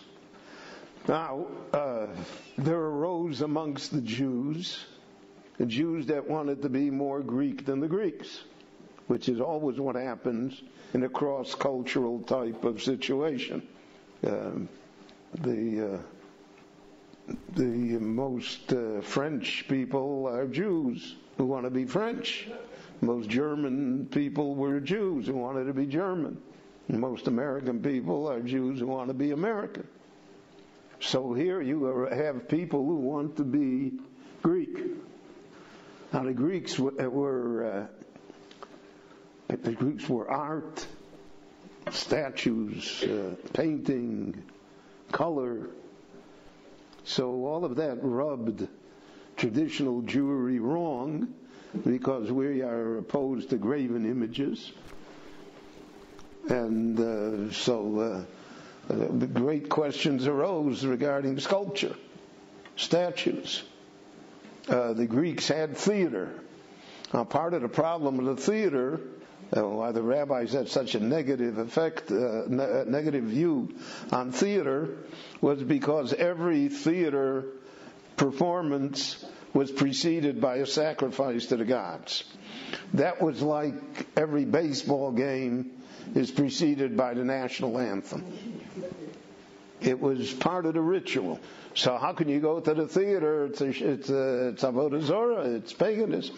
On top of it, the theater many times was nudity and immorality. And therefore, we always find in the Mishnah and in the Talmud a very strong objection to theaters.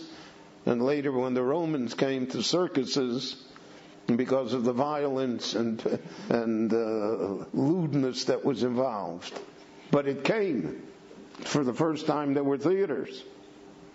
And the Greeks brought sports. They worshipped the physical body. When the Olympics were old already. And so they glorified. And in glorifying the human body, they were the first ones that openly objected to circumcision.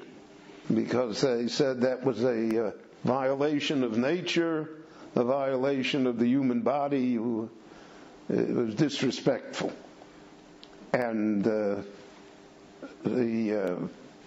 all of this together created a culture that basically became anti-Jewish. And there was a substantial number of Jews. It's estimated maybe a third of the Jewish population in the land of Israel that were Hellenists, that adopted the Greek ways, that did not circumcise their children, that participated in theaters, etc., etc., and attempted to sway the entire Jewish people to follow in that path. So the pressure was not so much from the outside as from the inside, from the Hellenist Jews more than from the Greeks themselves. Now, because of the continuing wars between the southern kingdom and the northern kingdom, and the fact that the Jews always sided with the southern kingdom, when the northern kingdom, in about the year 180 before the Common Era, was successful and conquered the land of Israel, took it away from the southern kingdom. So now they attempted to forcibly Hellenize the Jewish people. And to do so, they erected a statue of Zeus in the temple. They sacrificed pigs on the altar. They forbade circumcision on the pain of death. They created a forced culture. And this was supported, as I mentioned now, by the Hellenists. And the Hellenists were wealthy. They were the tax farmers. They were the ones that were closest to the Greek government. Whereas the masses of Israel were basically not with them. And this is the story of Hanukkah. Matisyahu and his sons mount the revolution, and they have a long series of wars, but finally they are able to defeat the Syrian Greeks, the Northern Empire. For a variety of reasons, the Greeks had to withdraw, and but, that's a big but, their culture did not leave the country. And therefore you find that all the Hashmonaim kings had Greek names. Alexander Yanai is Alexander Jannaeus. Shlom Tzion Amalka is Queen Salome. They all had Greek names. And Greek culture remained in the country. And the rabbis had to deal with it. Some of it they adopted, some of it they rejected, but it was a constant struggle.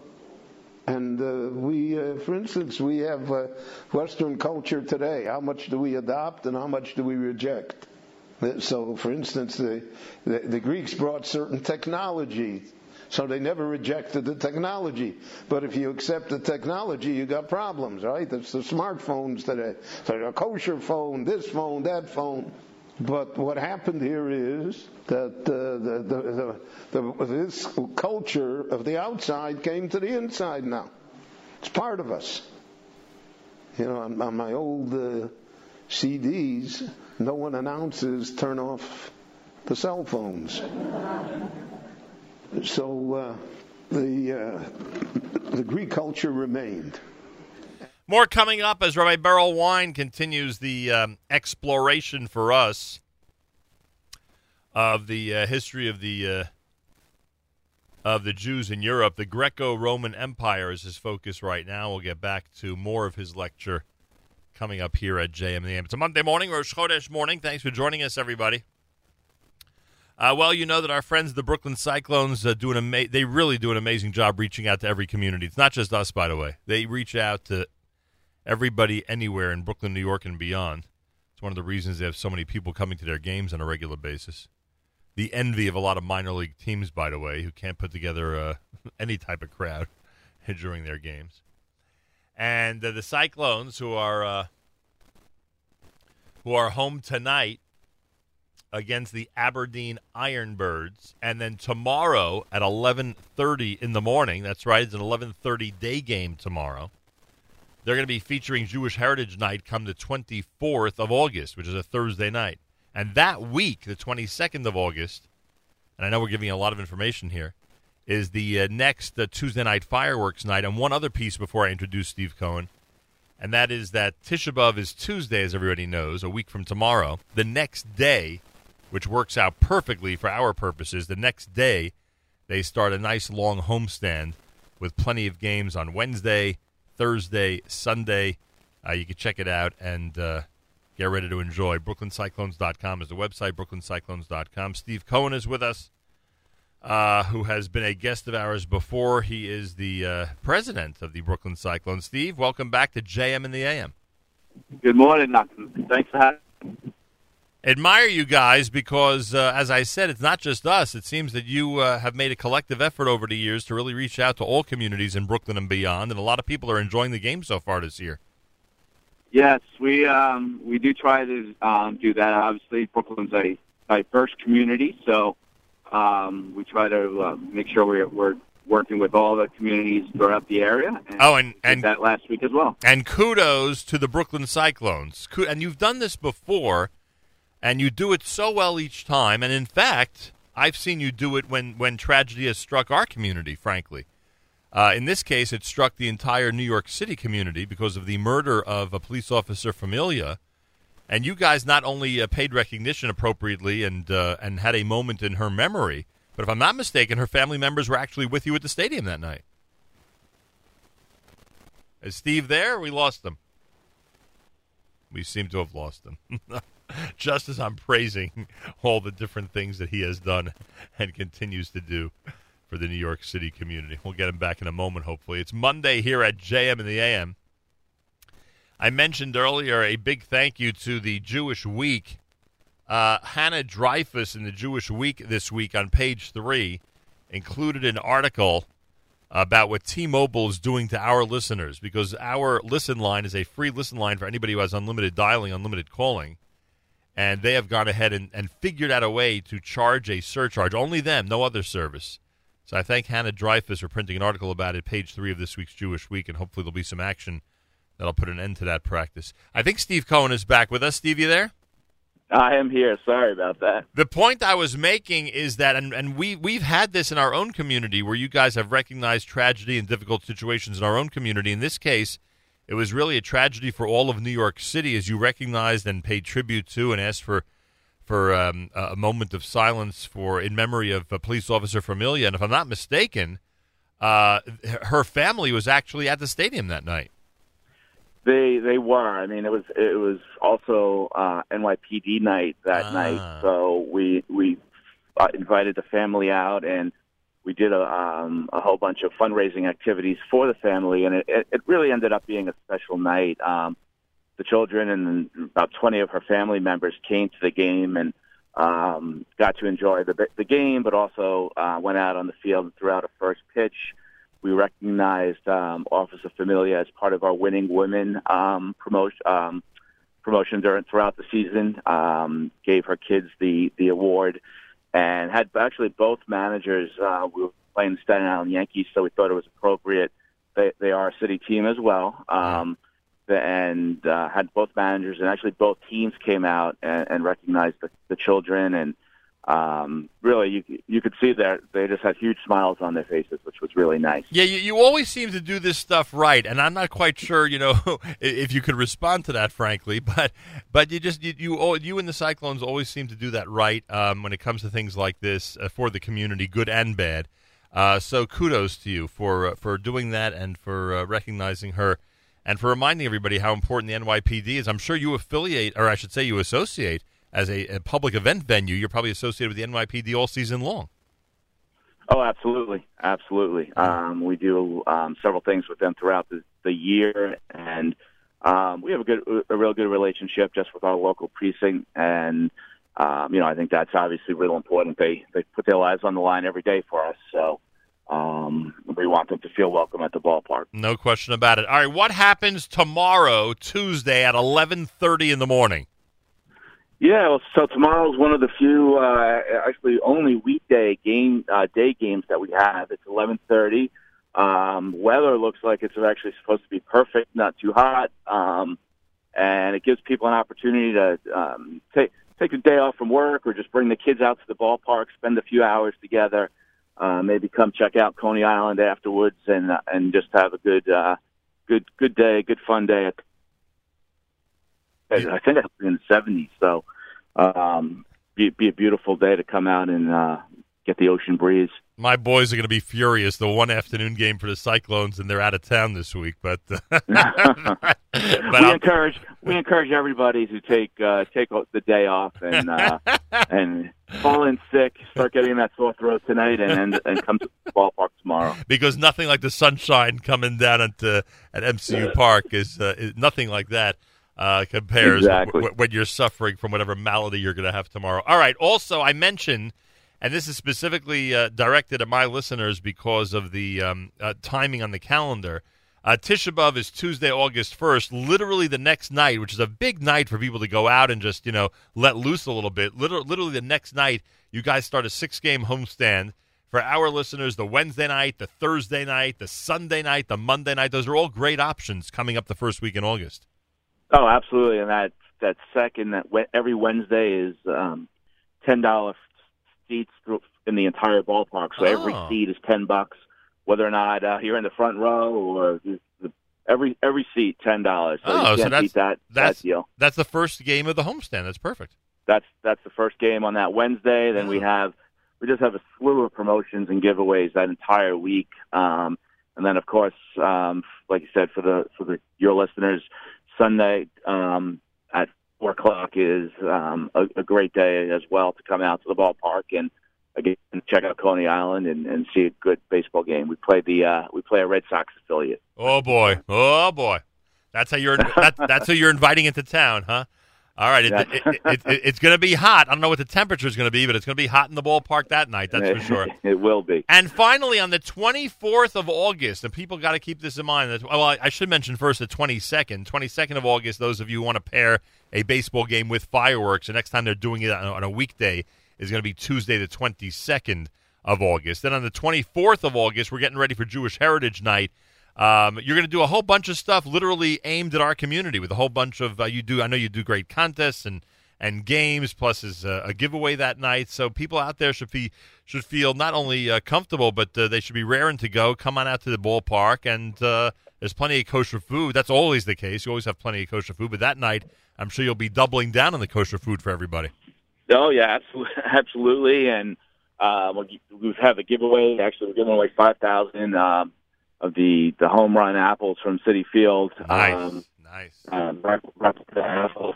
And so everybody pretty much will be able to get one of those when they come out. We'll have kosher food. We'll do all the special promotions and entertainment throughout the game as well.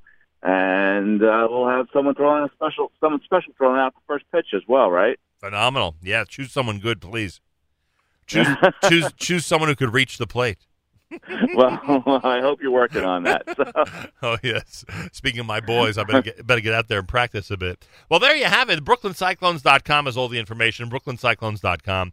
A lot of stuff geared to our community. And as I said earlier, Cyclones really reach out to everybody and make it a great family experience. You want a great family experience at any point, whether it's tomorrow afternoon, whether it's the day after Tisha B'Av, whether it's the 22nd for fireworks, whether it's the 24th for Jewish Heritage Night. There's so many great options, and all of them that I just mentioned include great kosher food at the ballpark as well.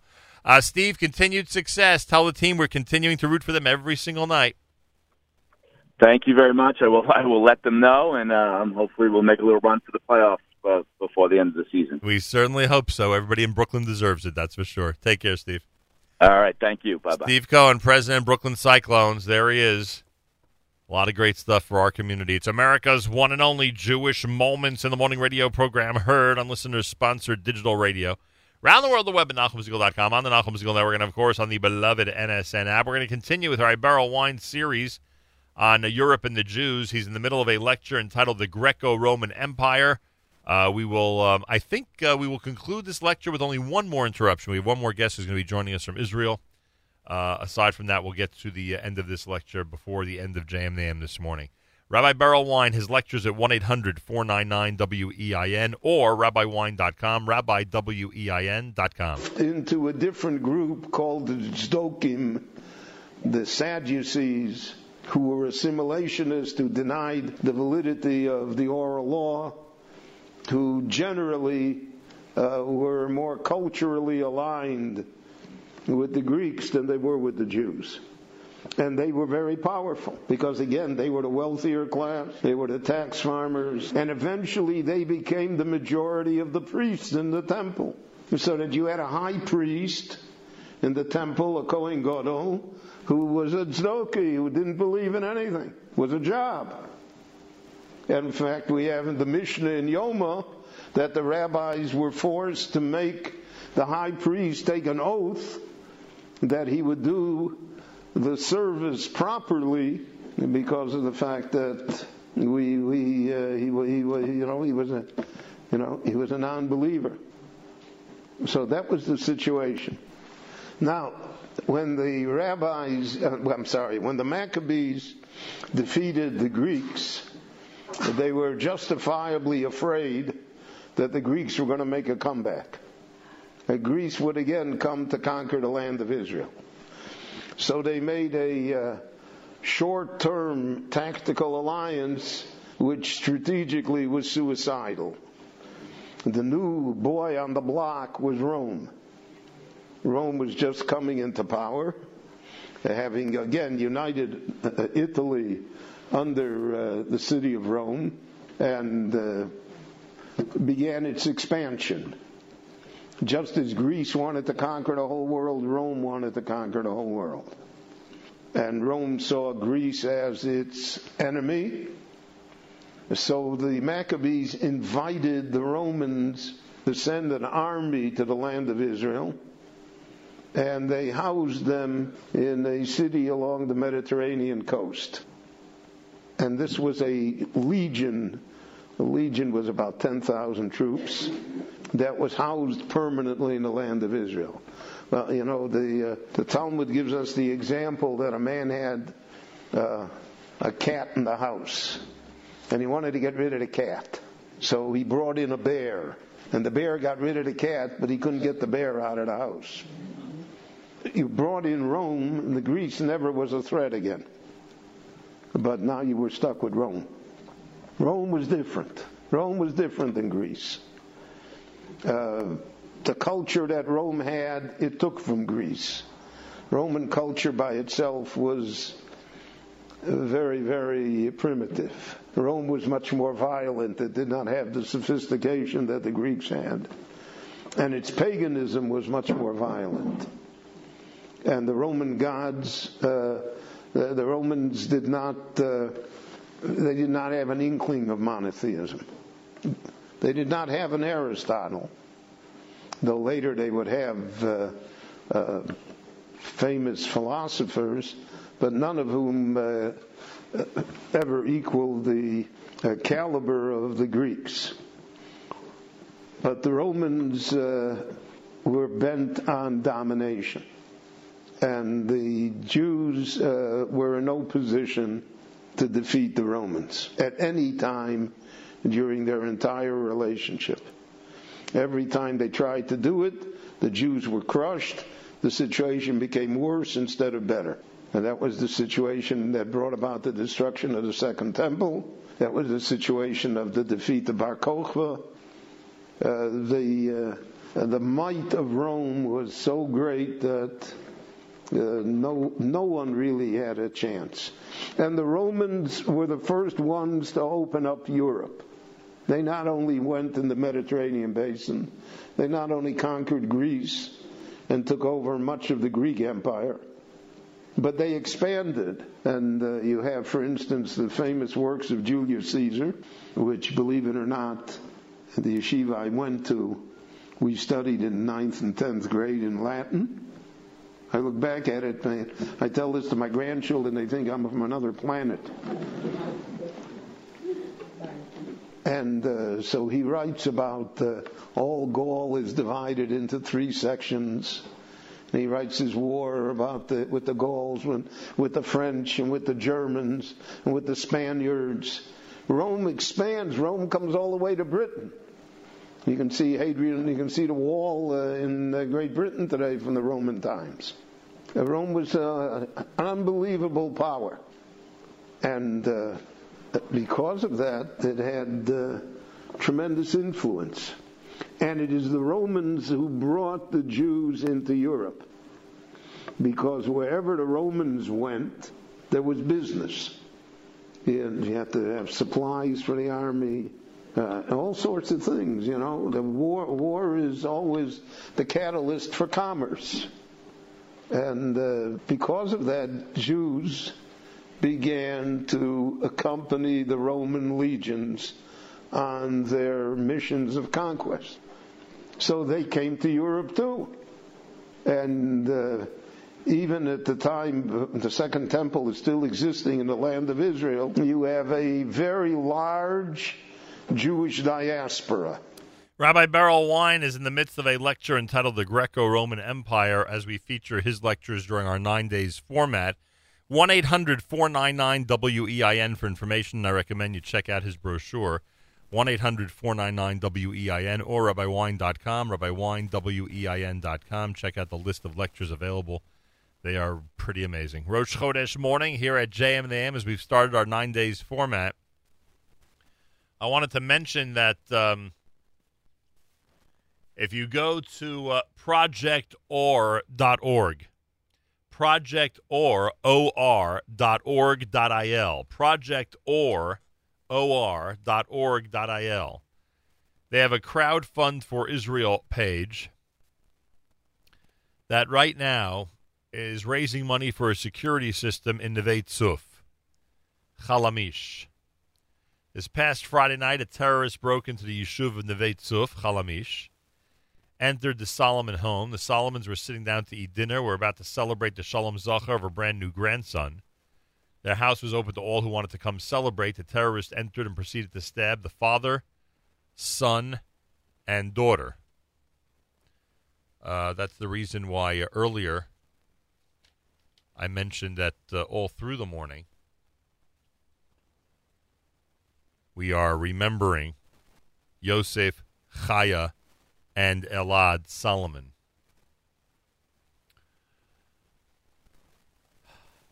The murderers are trying to weaken our yeshuv and our land. Therefore, we will strengthen ourselves, build, and make our foundations even stronger. We are asking you to join us and say no more. At this time, they're raising money to build an advanced security system featuring radar, smart cameras, in order to protect the yeshuv of Neve Tzuf. Everyone is being asked to join the campaign. Again, if you go to the website, you'll see they're trying to raise just over $112,000. They've raised a couple of thousand already. They have a month remaining to get this done. You could donate now. You know what? I think I'll put this on my. Facebook page, so everyone will be able to see exactly how to donate. All right, it's up there. If you go to my Facebook page, simply entitled Nachum Segal, you'll see it says Neve Tzuf responds with Zionist energy on the murder of the Solomon family. A new neighborhood and a large park will be built in their names. projector.org.il. All right, we have a guest with us from Israel. Yaron Fishelson is with us. He's the head of head of product for an app, Act.IL, ACT.IL, a first-of-its-kind platform to activate the masses and create and network international and professional communities acting together to promote Israel's image and fight the delegitimization and demonization of the State of Israel. Information about the Act.IL initiative, you can check out the website, act-il.com, act-il.com. Yaron Fishelson, welcome to JM in the AM. Thank you, Nachum. Thank you for inviting me. It's good to be here. I appreciate that. One of the most difficult things that people around the world who love Israel go through is trying to promote Israel's image as positively as possible and fight all the terrible demonization of the State of Israel that's going on, whether it's the college campuses, whether it's in Europe, the U.S., or anywhere around the world. There have been efforts in the past. There have been initiatives in the past. There have been people like yourself in the past who've tried very hard to fight this. Why is this different? All right, that's a great question. I think it all began our experience in this effort during the 2012-2014 Operations Pillar of Defense and Protective Edge. So this project is a project that was initiated here at the IDC, the Interdisciplinary Center in Herzliya, and we're partnering with the IAC, the Israeli American Council. We started here the Situation Room, if you heard about that, where a lot of volunteers came in during those operations. They heard about all the misinformation, disinformation, lies that were spread on social media and decided to act together. And this was the basis to our understanding that when masses do things together, collectively, it has much more impact on social media. So what we do at Act.IL is basically try to create a one big community to act together. And when I'm talking about acting and online activism, I'm talking about things from the mere promoting of comments to become the first comment. And we have a team here. So I work with 13 interns that work here at IDC to create content online and to update the missions on the app. I'm going to say in a second what exactly it means, but that are able to make the first comment that people see when they read something on the New York Times, in BBC, Sky News, even Al Jazeera, and in major news sources, and giving sort of like a way to balance the narrative. So even if the headline is non-biased, which is not the case oftentimes, and we need to work collectively to change that, and we do it all the time.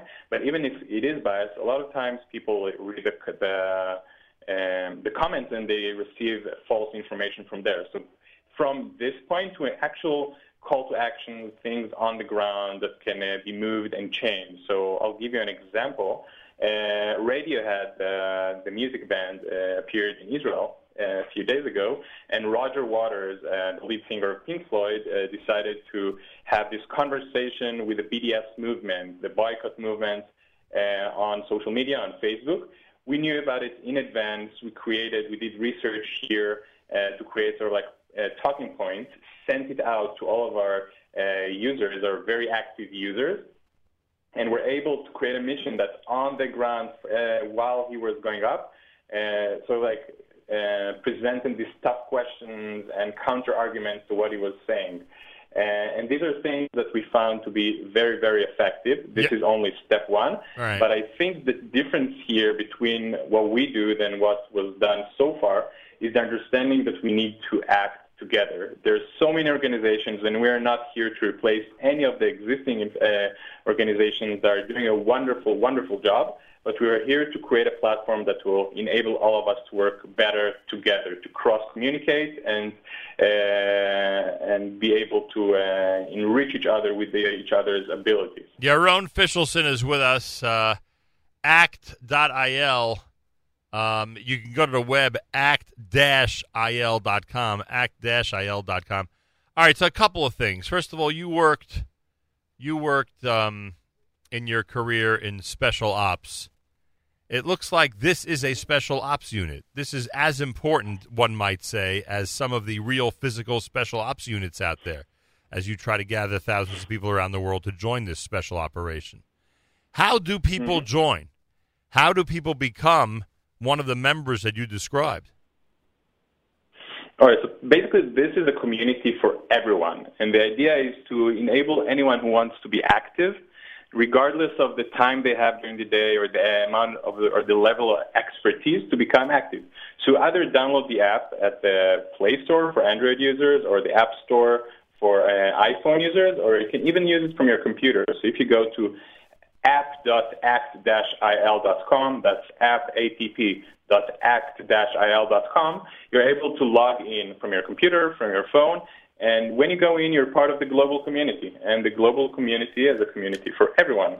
And you're able, by a click of a button, to reach different missions that are prepared, updated daily, have the most current events that are happening, and to be active on social media. If you want to work on Facebook, if you want to report incitement videos, there are a lot of inciting videos nowadays with all the Al-Aqsa Mosque fiasco that's going on. So a lot of inciting videos calling people to be violent.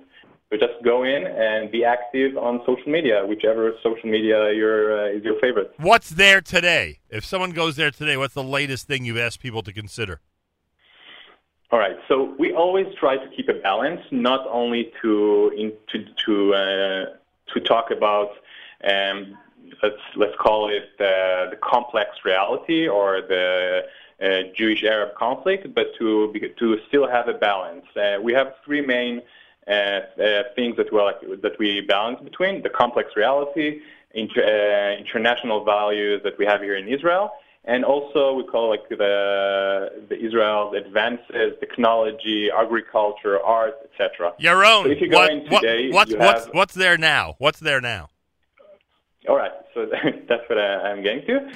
So today we have things that are related to the story that sadly happened yesterday in Jordan, where there are a lot of some false information. We have a mission that calls out certain individuals who started calling to and shaming the Israeli security guard at the Jordan embassy. We have some things about the magnometers, the metal detectors in Al-Aqsa Mosque. We have also positive things in Twitter, some things that people wrote about Tel Aviv in order to showcase that there's not only bad things that are happening here, and it's very important for people to understand, especially people who are not part of it, that Israel is not only about the conflict, it's about many things. It's a very complex area, so there are many things that are going on. You also have a few, as I said, videos from YouTube, Twitter, and Facebook for people to report that are actually now calling for violence, calling for an intifada, calling for people to stab Israelis, but stab Jews, teaching them how to do so. So you have all these sort of things to do there. You also have some call to actions when it comes to either signing a petition or supporting other initiatives that are working to create sort of like bills to support the combat against demonization of Israel in the U.S. So you have many, many things that have to do with Israel on various social media. Where are your users coming from? Mostly Israel and the United States, or you find people from other areas of the world as well? All right. So the main countries that our users are coming from are Israel and the U.S. We also have a fairly large audience coming from the U.K., Canada, France, but in general, we currently up to date have 41 users from 41 different countries. Some of them are surprising. We have one user from Vatican City, for instance. Also a variety of age groups from the youngest is 16-year-old, and up to date the eldest is 79 years old. So a very, very large variety of people, not only Jewish people, also people who from other faiths that also want to support Israel and support its image and fight its demonization. It's for anyone. Basically, anyone who wants to support Israel is welcomed and is part of our mishpucha, as we call it, and also are part of different communities. And Nachum, one thing that I didn't get a chance and I really want to emphasize is that Act.IL is also a place to create small communities that are based on different things such as geographical location, as I said, but also skills. So you have a community for graphic designers, community for video editors, for content writers, in order for all the community to actually collaborate and create content together and for each other's use. So if I'm a graphic designer who lives in Ukraine, I'm able to support a campaign that's happening across the world in the UK, in the US, in Australia, anywhere basically. All right, Yaron Fishelson, one more time. If people are in their phones or on their phones, the best way to search for your app would be? In the App Store, look for Act.IL. Either if you're using an Android device, so in the Play Store, if you're using an iPhone, the App Store, Act.IL. If you're using a computer, look for app.act-il.com. Kol hakavod for what you're doing. I hope it has a tremendous effect on Israel's image around the world. Thank you. We currently have 10,000 downloads and users. We're waiting to reach the 100,000. Bezrat Hashem. Kol hakavod. Thanks so much for joining us. It's Yaron Fishelson. The Act.IL app is another, or really is a central way to join an online community for Israel and really help improve Israel's image around the world. And boy, we know how difficult a battle that can be and how necessary a battle it is. More coming up. It's JM in the AM on this Monday morning. We're in our 9 days format, and I thank you very much for tuning in and being part of this amazing program. Mayor Weingarten at 9 o'clock this morning with the program on Yerushalayim Shel Zahav, the Oh, and you know what I forgot to mention to Yaron, which I wanted to? And I can guarantee we're going to be speaking about this more on this show this week. The Saturday New York Times headline about Friday night's terror attack was the following: deadly violence erupts in standoff over mosque in Jerusalem. 6 people ended up dead after an apparent terrorist attack in the West Bank and clashes in Jerusalem over metal detectors at the entrance to the Al-Aqsa Mosque. I mean, how anybody would dare blame this terror attack or attribute it or excuse it because of the metal detector situation at Har HaBayit is just absurd. And the New York Times did that in Saturday's paper. Par for the course, New York Times. All right. Rabbi Berel Wein is with us. We are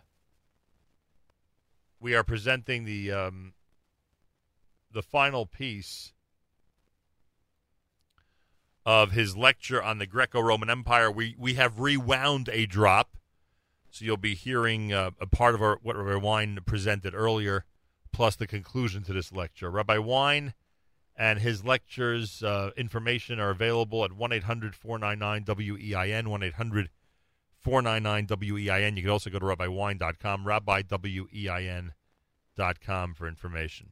All right, more coming up. It is a Monday morning, Rosh Chodesh morning, here at JM in the AM. Most of them were killed so that they wouldn't cause problems.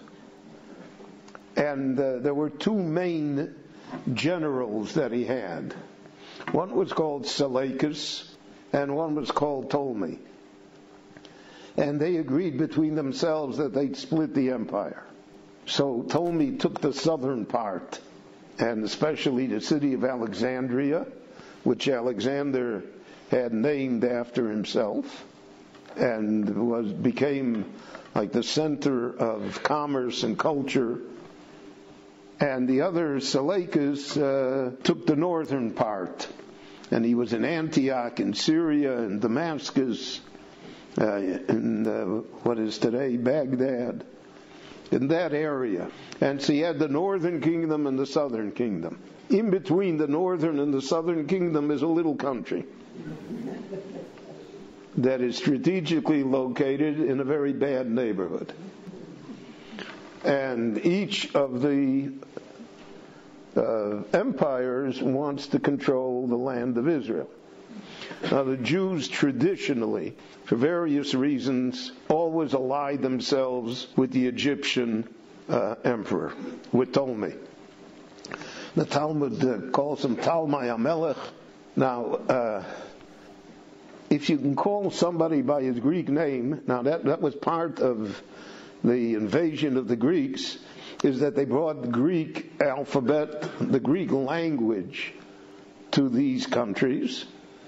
And in effect, Greek became the international language, much as French was one time the international language, much as English is the international language.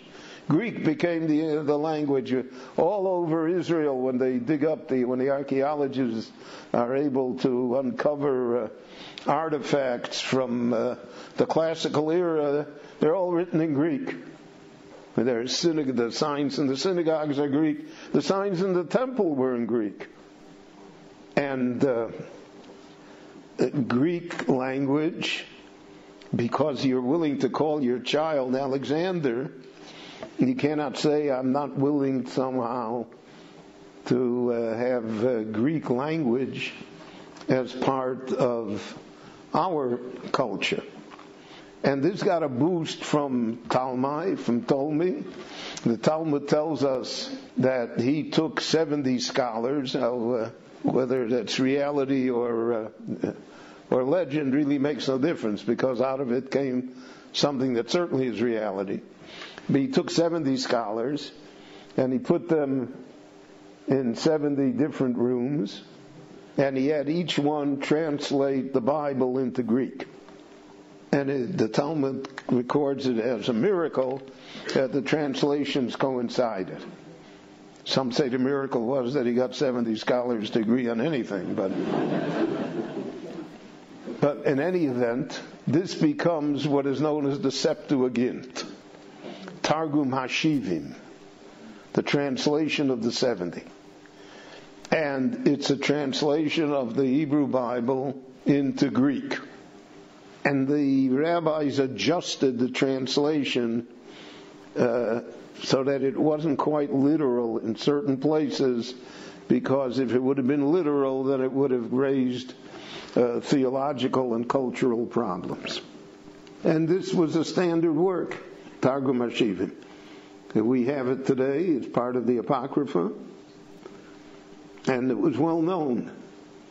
And through it, the Hebrew Bible became known outside of the Jewish people. And the effect, both on Jews and non-Jews, was substantial. Because now, for the first time, the Jews had to defend their Bible, so to speak, against non-Jews who were conversant with it, who knew it, and who had questions and arguments and disputes, etc. We find this throughout the Talmud, that there was a constant give and take between the cultures. And many Greek words found their way into Jewish life. Afikomen is a good Greek word. And there are many such words that fell into common usage. So you have here, first time, a blend of cultures. The Greeks had a great effect on the Jews, and the Jews had less of an effect on the Greeks, because the Greeks felt superior, though they begrudgingly admitted that the Jews were something, that they were not barbarians.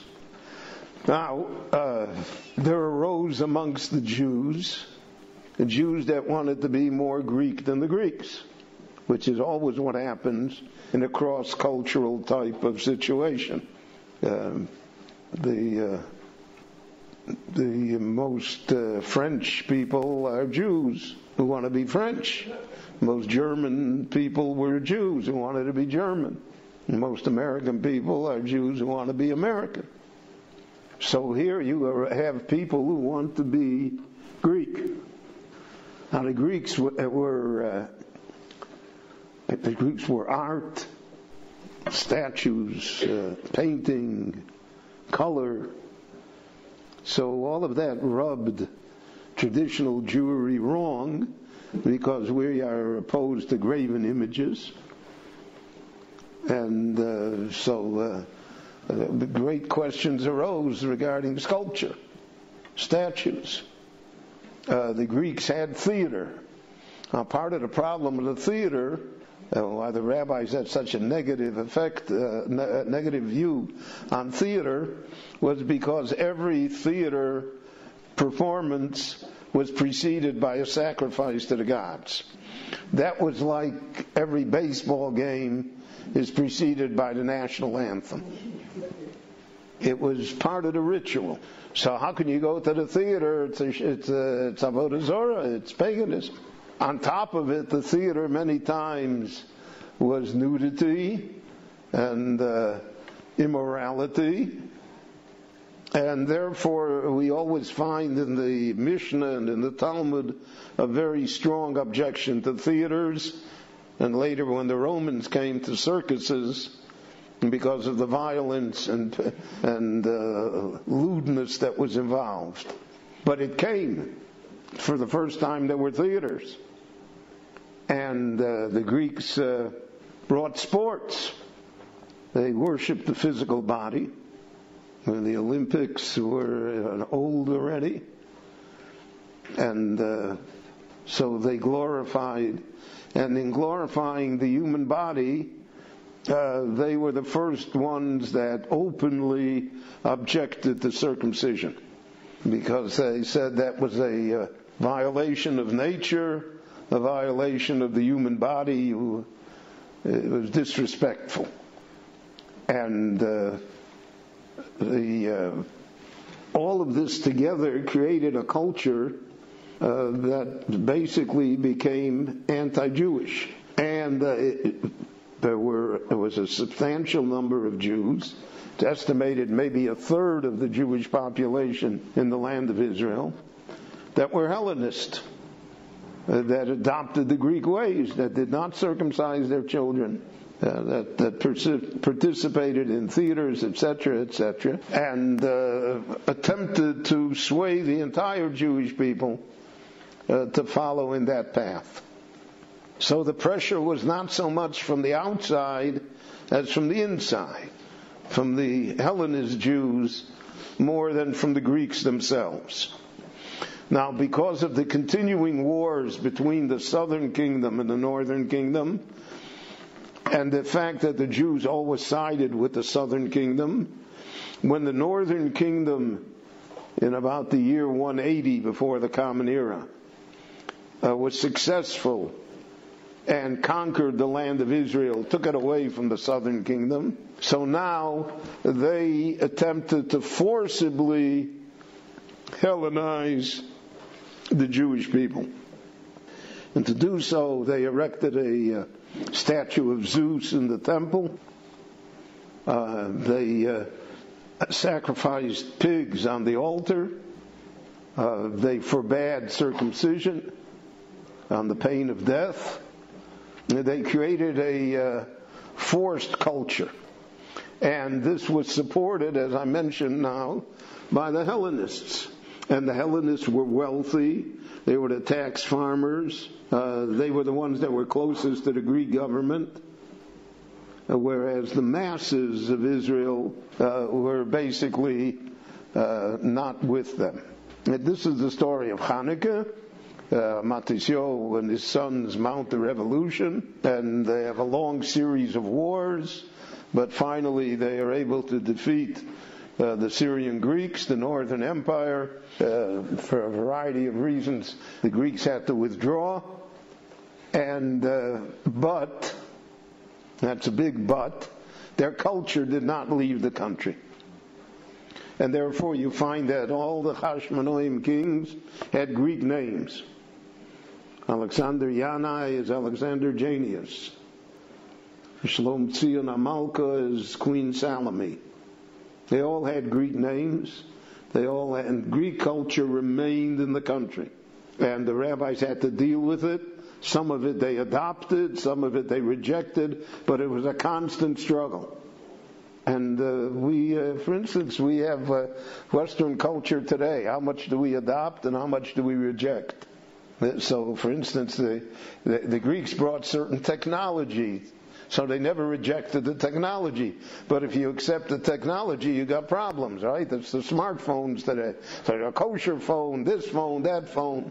But what happened here is that this culture of the outside came to the inside now. It's part of us. You know, on my old CDs, no one announces turn off the cell phones.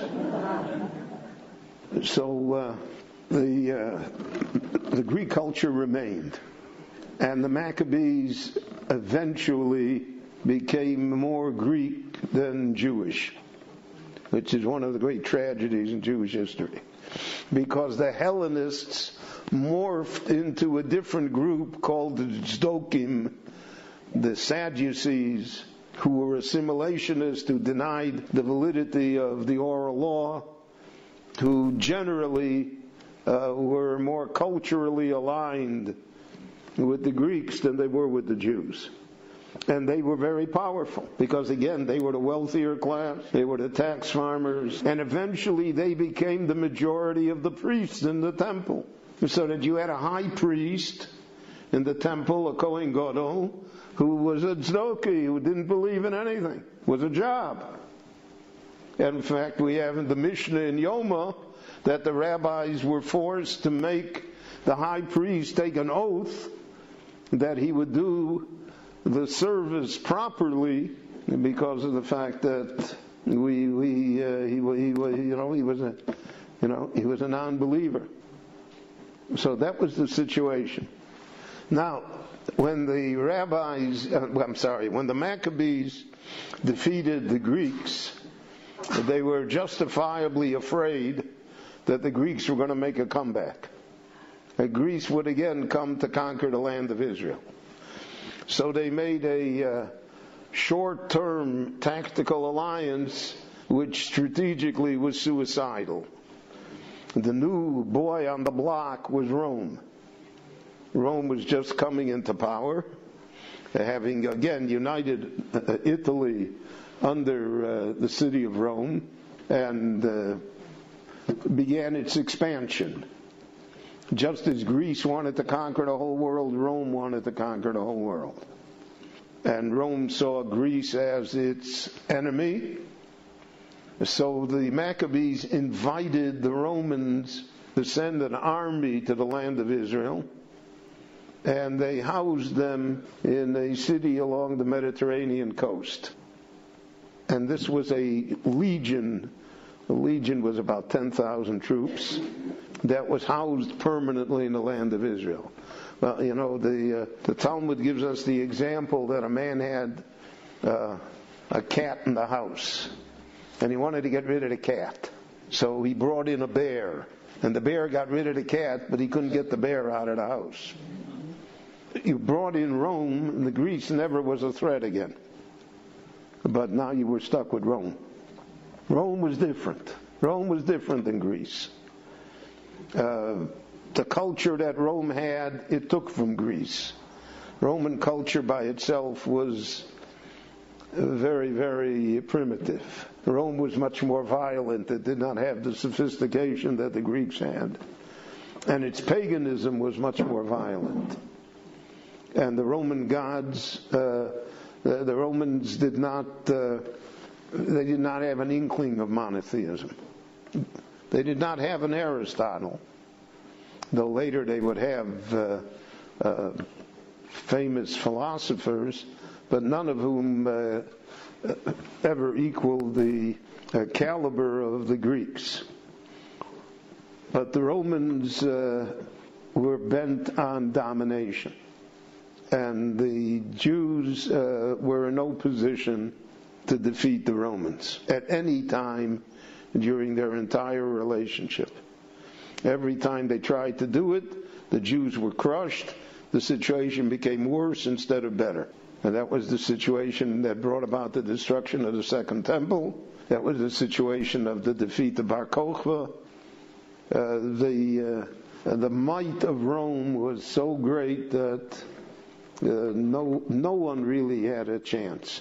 And the Romans were the first ones to open up Europe. They not only went in the Mediterranean basin, they not only conquered Greece and took over much of the Greek Empire, but they expanded. And you have, for instance, the famous works of Julius Caesar, which, believe it or not, the yeshiva I went to, we studied in 9th and 10th grade in Latin. I look back at it, I tell this to my grandchildren, they think I'm from another planet. And so he writes about all Gaul is divided into 3 sections. And he writes his war about with the Gauls, with the French, and with the Germans, and with the Spaniards. Rome expands. Rome comes all the way to Britain. You can see Hadrian. You can see the wall in Great Britain today from the Roman times. Rome was an unbelievable power, and because of that, it had tremendous influence. And it is the Romans who brought the Jews into Europe, because wherever the Romans went, there was business. You had to have supplies for the army, all sorts of things. The war is always the catalyst for commerce. And because of that, Jews began to accompany the Roman legions on their missions of conquest. So they came to Europe too. And even at the time the Second Temple is still existing in the land of Israel, you have a very large Jewish diaspora. First of all in Babylonia, in Iraq. So that diaspora was from already First Temple times. There was a diaspora in Yemen, also from First Temple times. There was a diaspora in Ethiopia from biblical times. And now you have a diaspora in Europe. Jews settled in Rome. They became part of Rome. And then they accompanied the Roman legions. So that there were Jewish outposts in Europe long before the temple was destroyed. And therefore you find in the Mishnah always that people went to the Medina Sayom, to the state beyond the sea. Where's the Medina Sayom? The Medina Sayom implies that you have to get there by boat, right? Because it's a state by the sea. Well, to go to Bovel, you don't have to go by boat. And to go to Yemen, you don't have to go by boat. And from the land of Israel to most of Asia, you don't have to go by boat. But to go to Rome, to go to Italy, and to go up the Adriatic, there you have to go by boat. And Jews began to drift there. So the Romans came to the Jews, but the Jews started to come to Europe through the Romans. Now the Romans brought ideas of law, of technology, of road building, and they incorporated into themselves all of the culture of the Greeks, which, however, in Rome became much more violent. So the sports now became not who was the better wrestler. The sport became which of the gladiators would survive. Somebody was going to die that day, guaranteed. And then they brought animals to fight, and all of the brutality that were involved in Roman games. And that was called the circus because of the fact that the theater, the stadium was round. And so therefore in the Gemara we find kirkasos, right? The one that should never go to a circus. So they don't mean Ringling Brothers. But and we call it a circus also because it's always round, where the performers are. But because of the fact that the circuses were so brutal and violent and murderous, and the Romans generally were immoral, and you had orgies in the Roman world, for instance, unlike our world. I'm waiting for the comeback. In the Roman world, fat was beautiful. It was always held to be a sign of attractiveness. And therefore you find in the Mishnah it says, Marbe Bosor, Marbe Rima. The more fat, the more the maggots will have to eat. What did the rabbis mean by that? By that stark portrayal? Because people purposely made themselves obese because of the fact that that was fashionable. The Romans had orgies of food, and they would purposely make themselves regurgitate and vomit so they could eat again. And every Roman dining room had what they called a vomitorium. And they also had sexual orgies. And the Roman, it was without limit. And Rome was built on slavery. They brought slaves from all over the world. They conquered everywhere. So they brought Jewish slaves as well. Thousands of them. After the destruction of the temple, tens of thousands of Jews were taken into slavery. And after the defeat of Bar Kokhba, other tens of thousands were taken. So, for instance, the Roman Colosseum was built by Jewish slaves, 70,000 of whom died building it. So when people go to places of Jewish tragedies, and they want to say Kaddish, or they want to have a moment of silence or respect, you should know that if you go to the Roman Colosseum, you can say Kaddish there too. Because it was mainly Jewish slaves that built it, and the slave's life was worthless, and they didn't have the type of machinery and construction that we have today. So people fell off of scaffolding, and people were crushed by stones and all sorts of things. So that's the way it was. Nobody got nervous about it. And when the Medrash says in the Tower of Babel, the famous Medrash that you all know, that if a person fell from the tower, if a brick fell, oy vey, how are we going to look at it? It's going to cost us so much more to get that brick up to the 16th floor. But if a person fell from the 16th floor, it didn't mean anything. They are not talking only about the Tower of Babel. They're talking about Rome. But they can't say it. And therefore, many midrashim on past occurrences have to be understood as speaking to the Roman world in which it was written. But that you couldn't say it for fear of reprisal, for fear of punishment that the Romans would visit upon you. So it was all right to say that at the Tower of Babel, if somebody fell off the scaffold and got killed, they didn't care. Yeah, the Romans didn't care either. But if you said the Romans don't care, so then you're in trouble.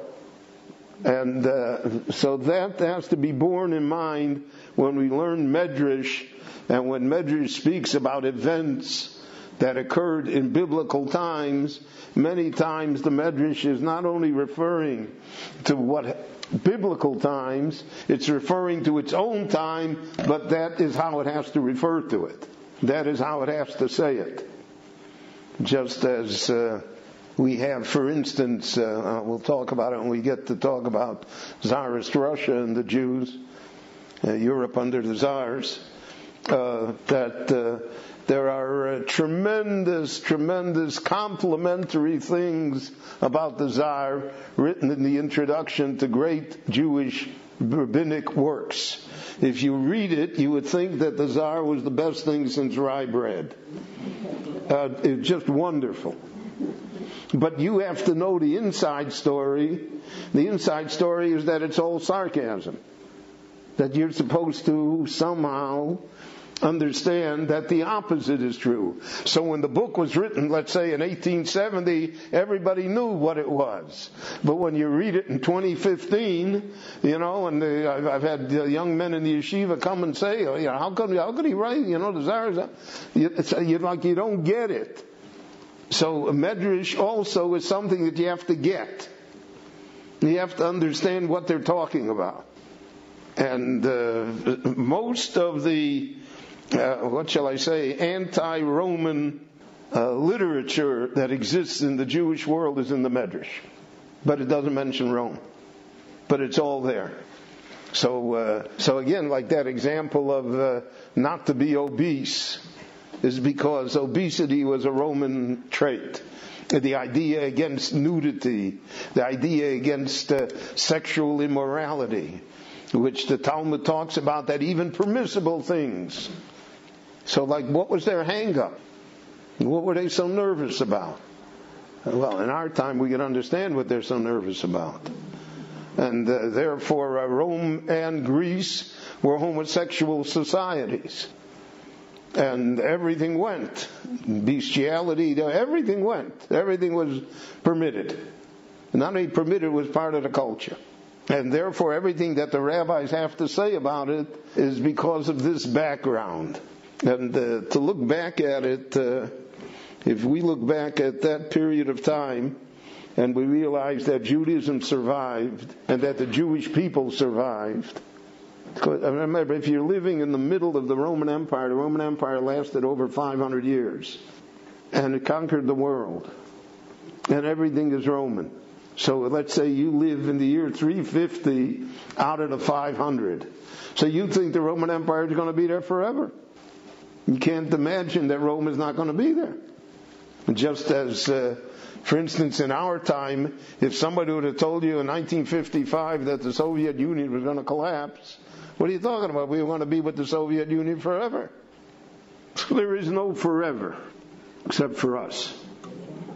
But that is the background in which all of this occurs. So the influence of Greece and Rome on the Jews was substantial. And the pressure was substantial. And the Jewish people became small in numbers under Greece and Rome because of slavery, because of Hellenism, because of the pressure, so that the Jewish people were reduced to a very small number, probably no more than 2 million by the time the Romans collapsed. And that remained a small number throughout the Middle Ages. Really, till the 19th century, you didn't have great Jewish numbers again. And all of this was because of this influence of the Greeks and the Romans. Now, the undoing of the Greeks and the Romans, we'll talk about next time, is when the Christian world came into being. Christianity undermined both Greece and Rome, and it converted Greece and Rome to Christianity, which now has a different problem with the Jews. The problem with the Romans and the Greeks had with the Jews was cultural and national. The problem that Christianity is going to have with the Jews is a completely different problem. It's one of religion, it's one of belief, it's a whole different idea and a whole different challenge. So I thank you for coming tonight, and the Mirza Hashem will see you next Saturday night again. Kol Tuv. JM in the AM, Monday morning, Rosh Chodesh morning. I thank Rabbi Berel Wein, Greco-Roman Empire, the name of that lecture from the series entitled Europe and the Jews.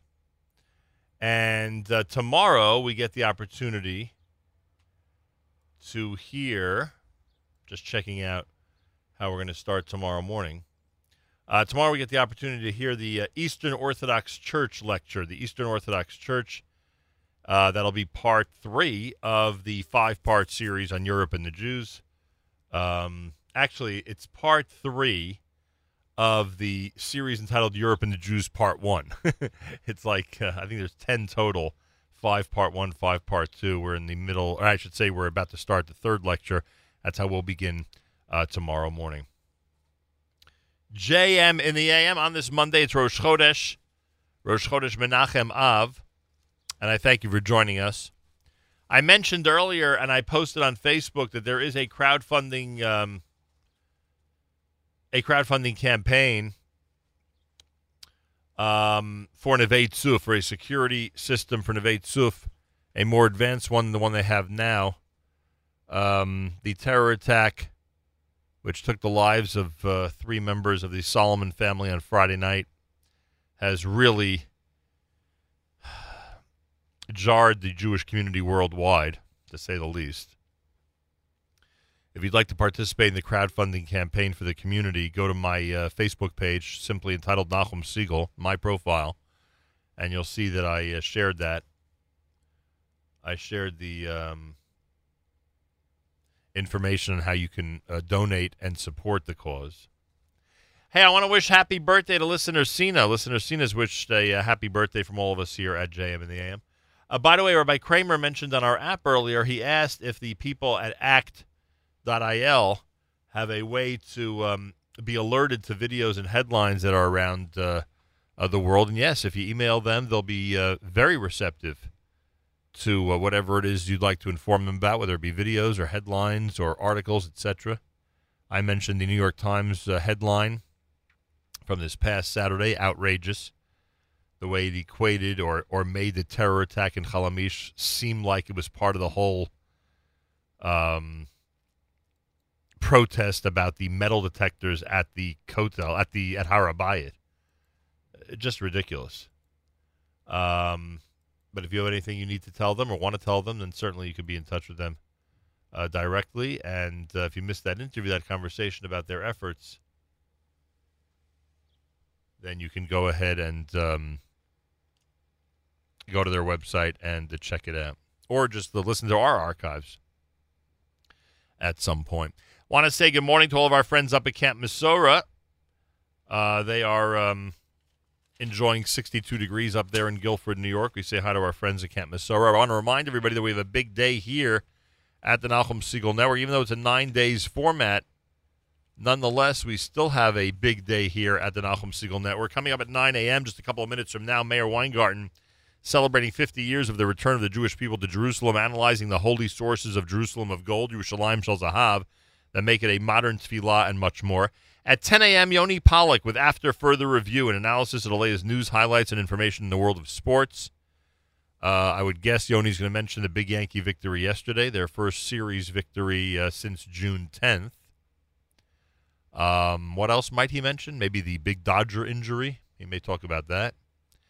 He may talk about two people on the Astros that everyone seems to keep talking about. I just can't remember their names.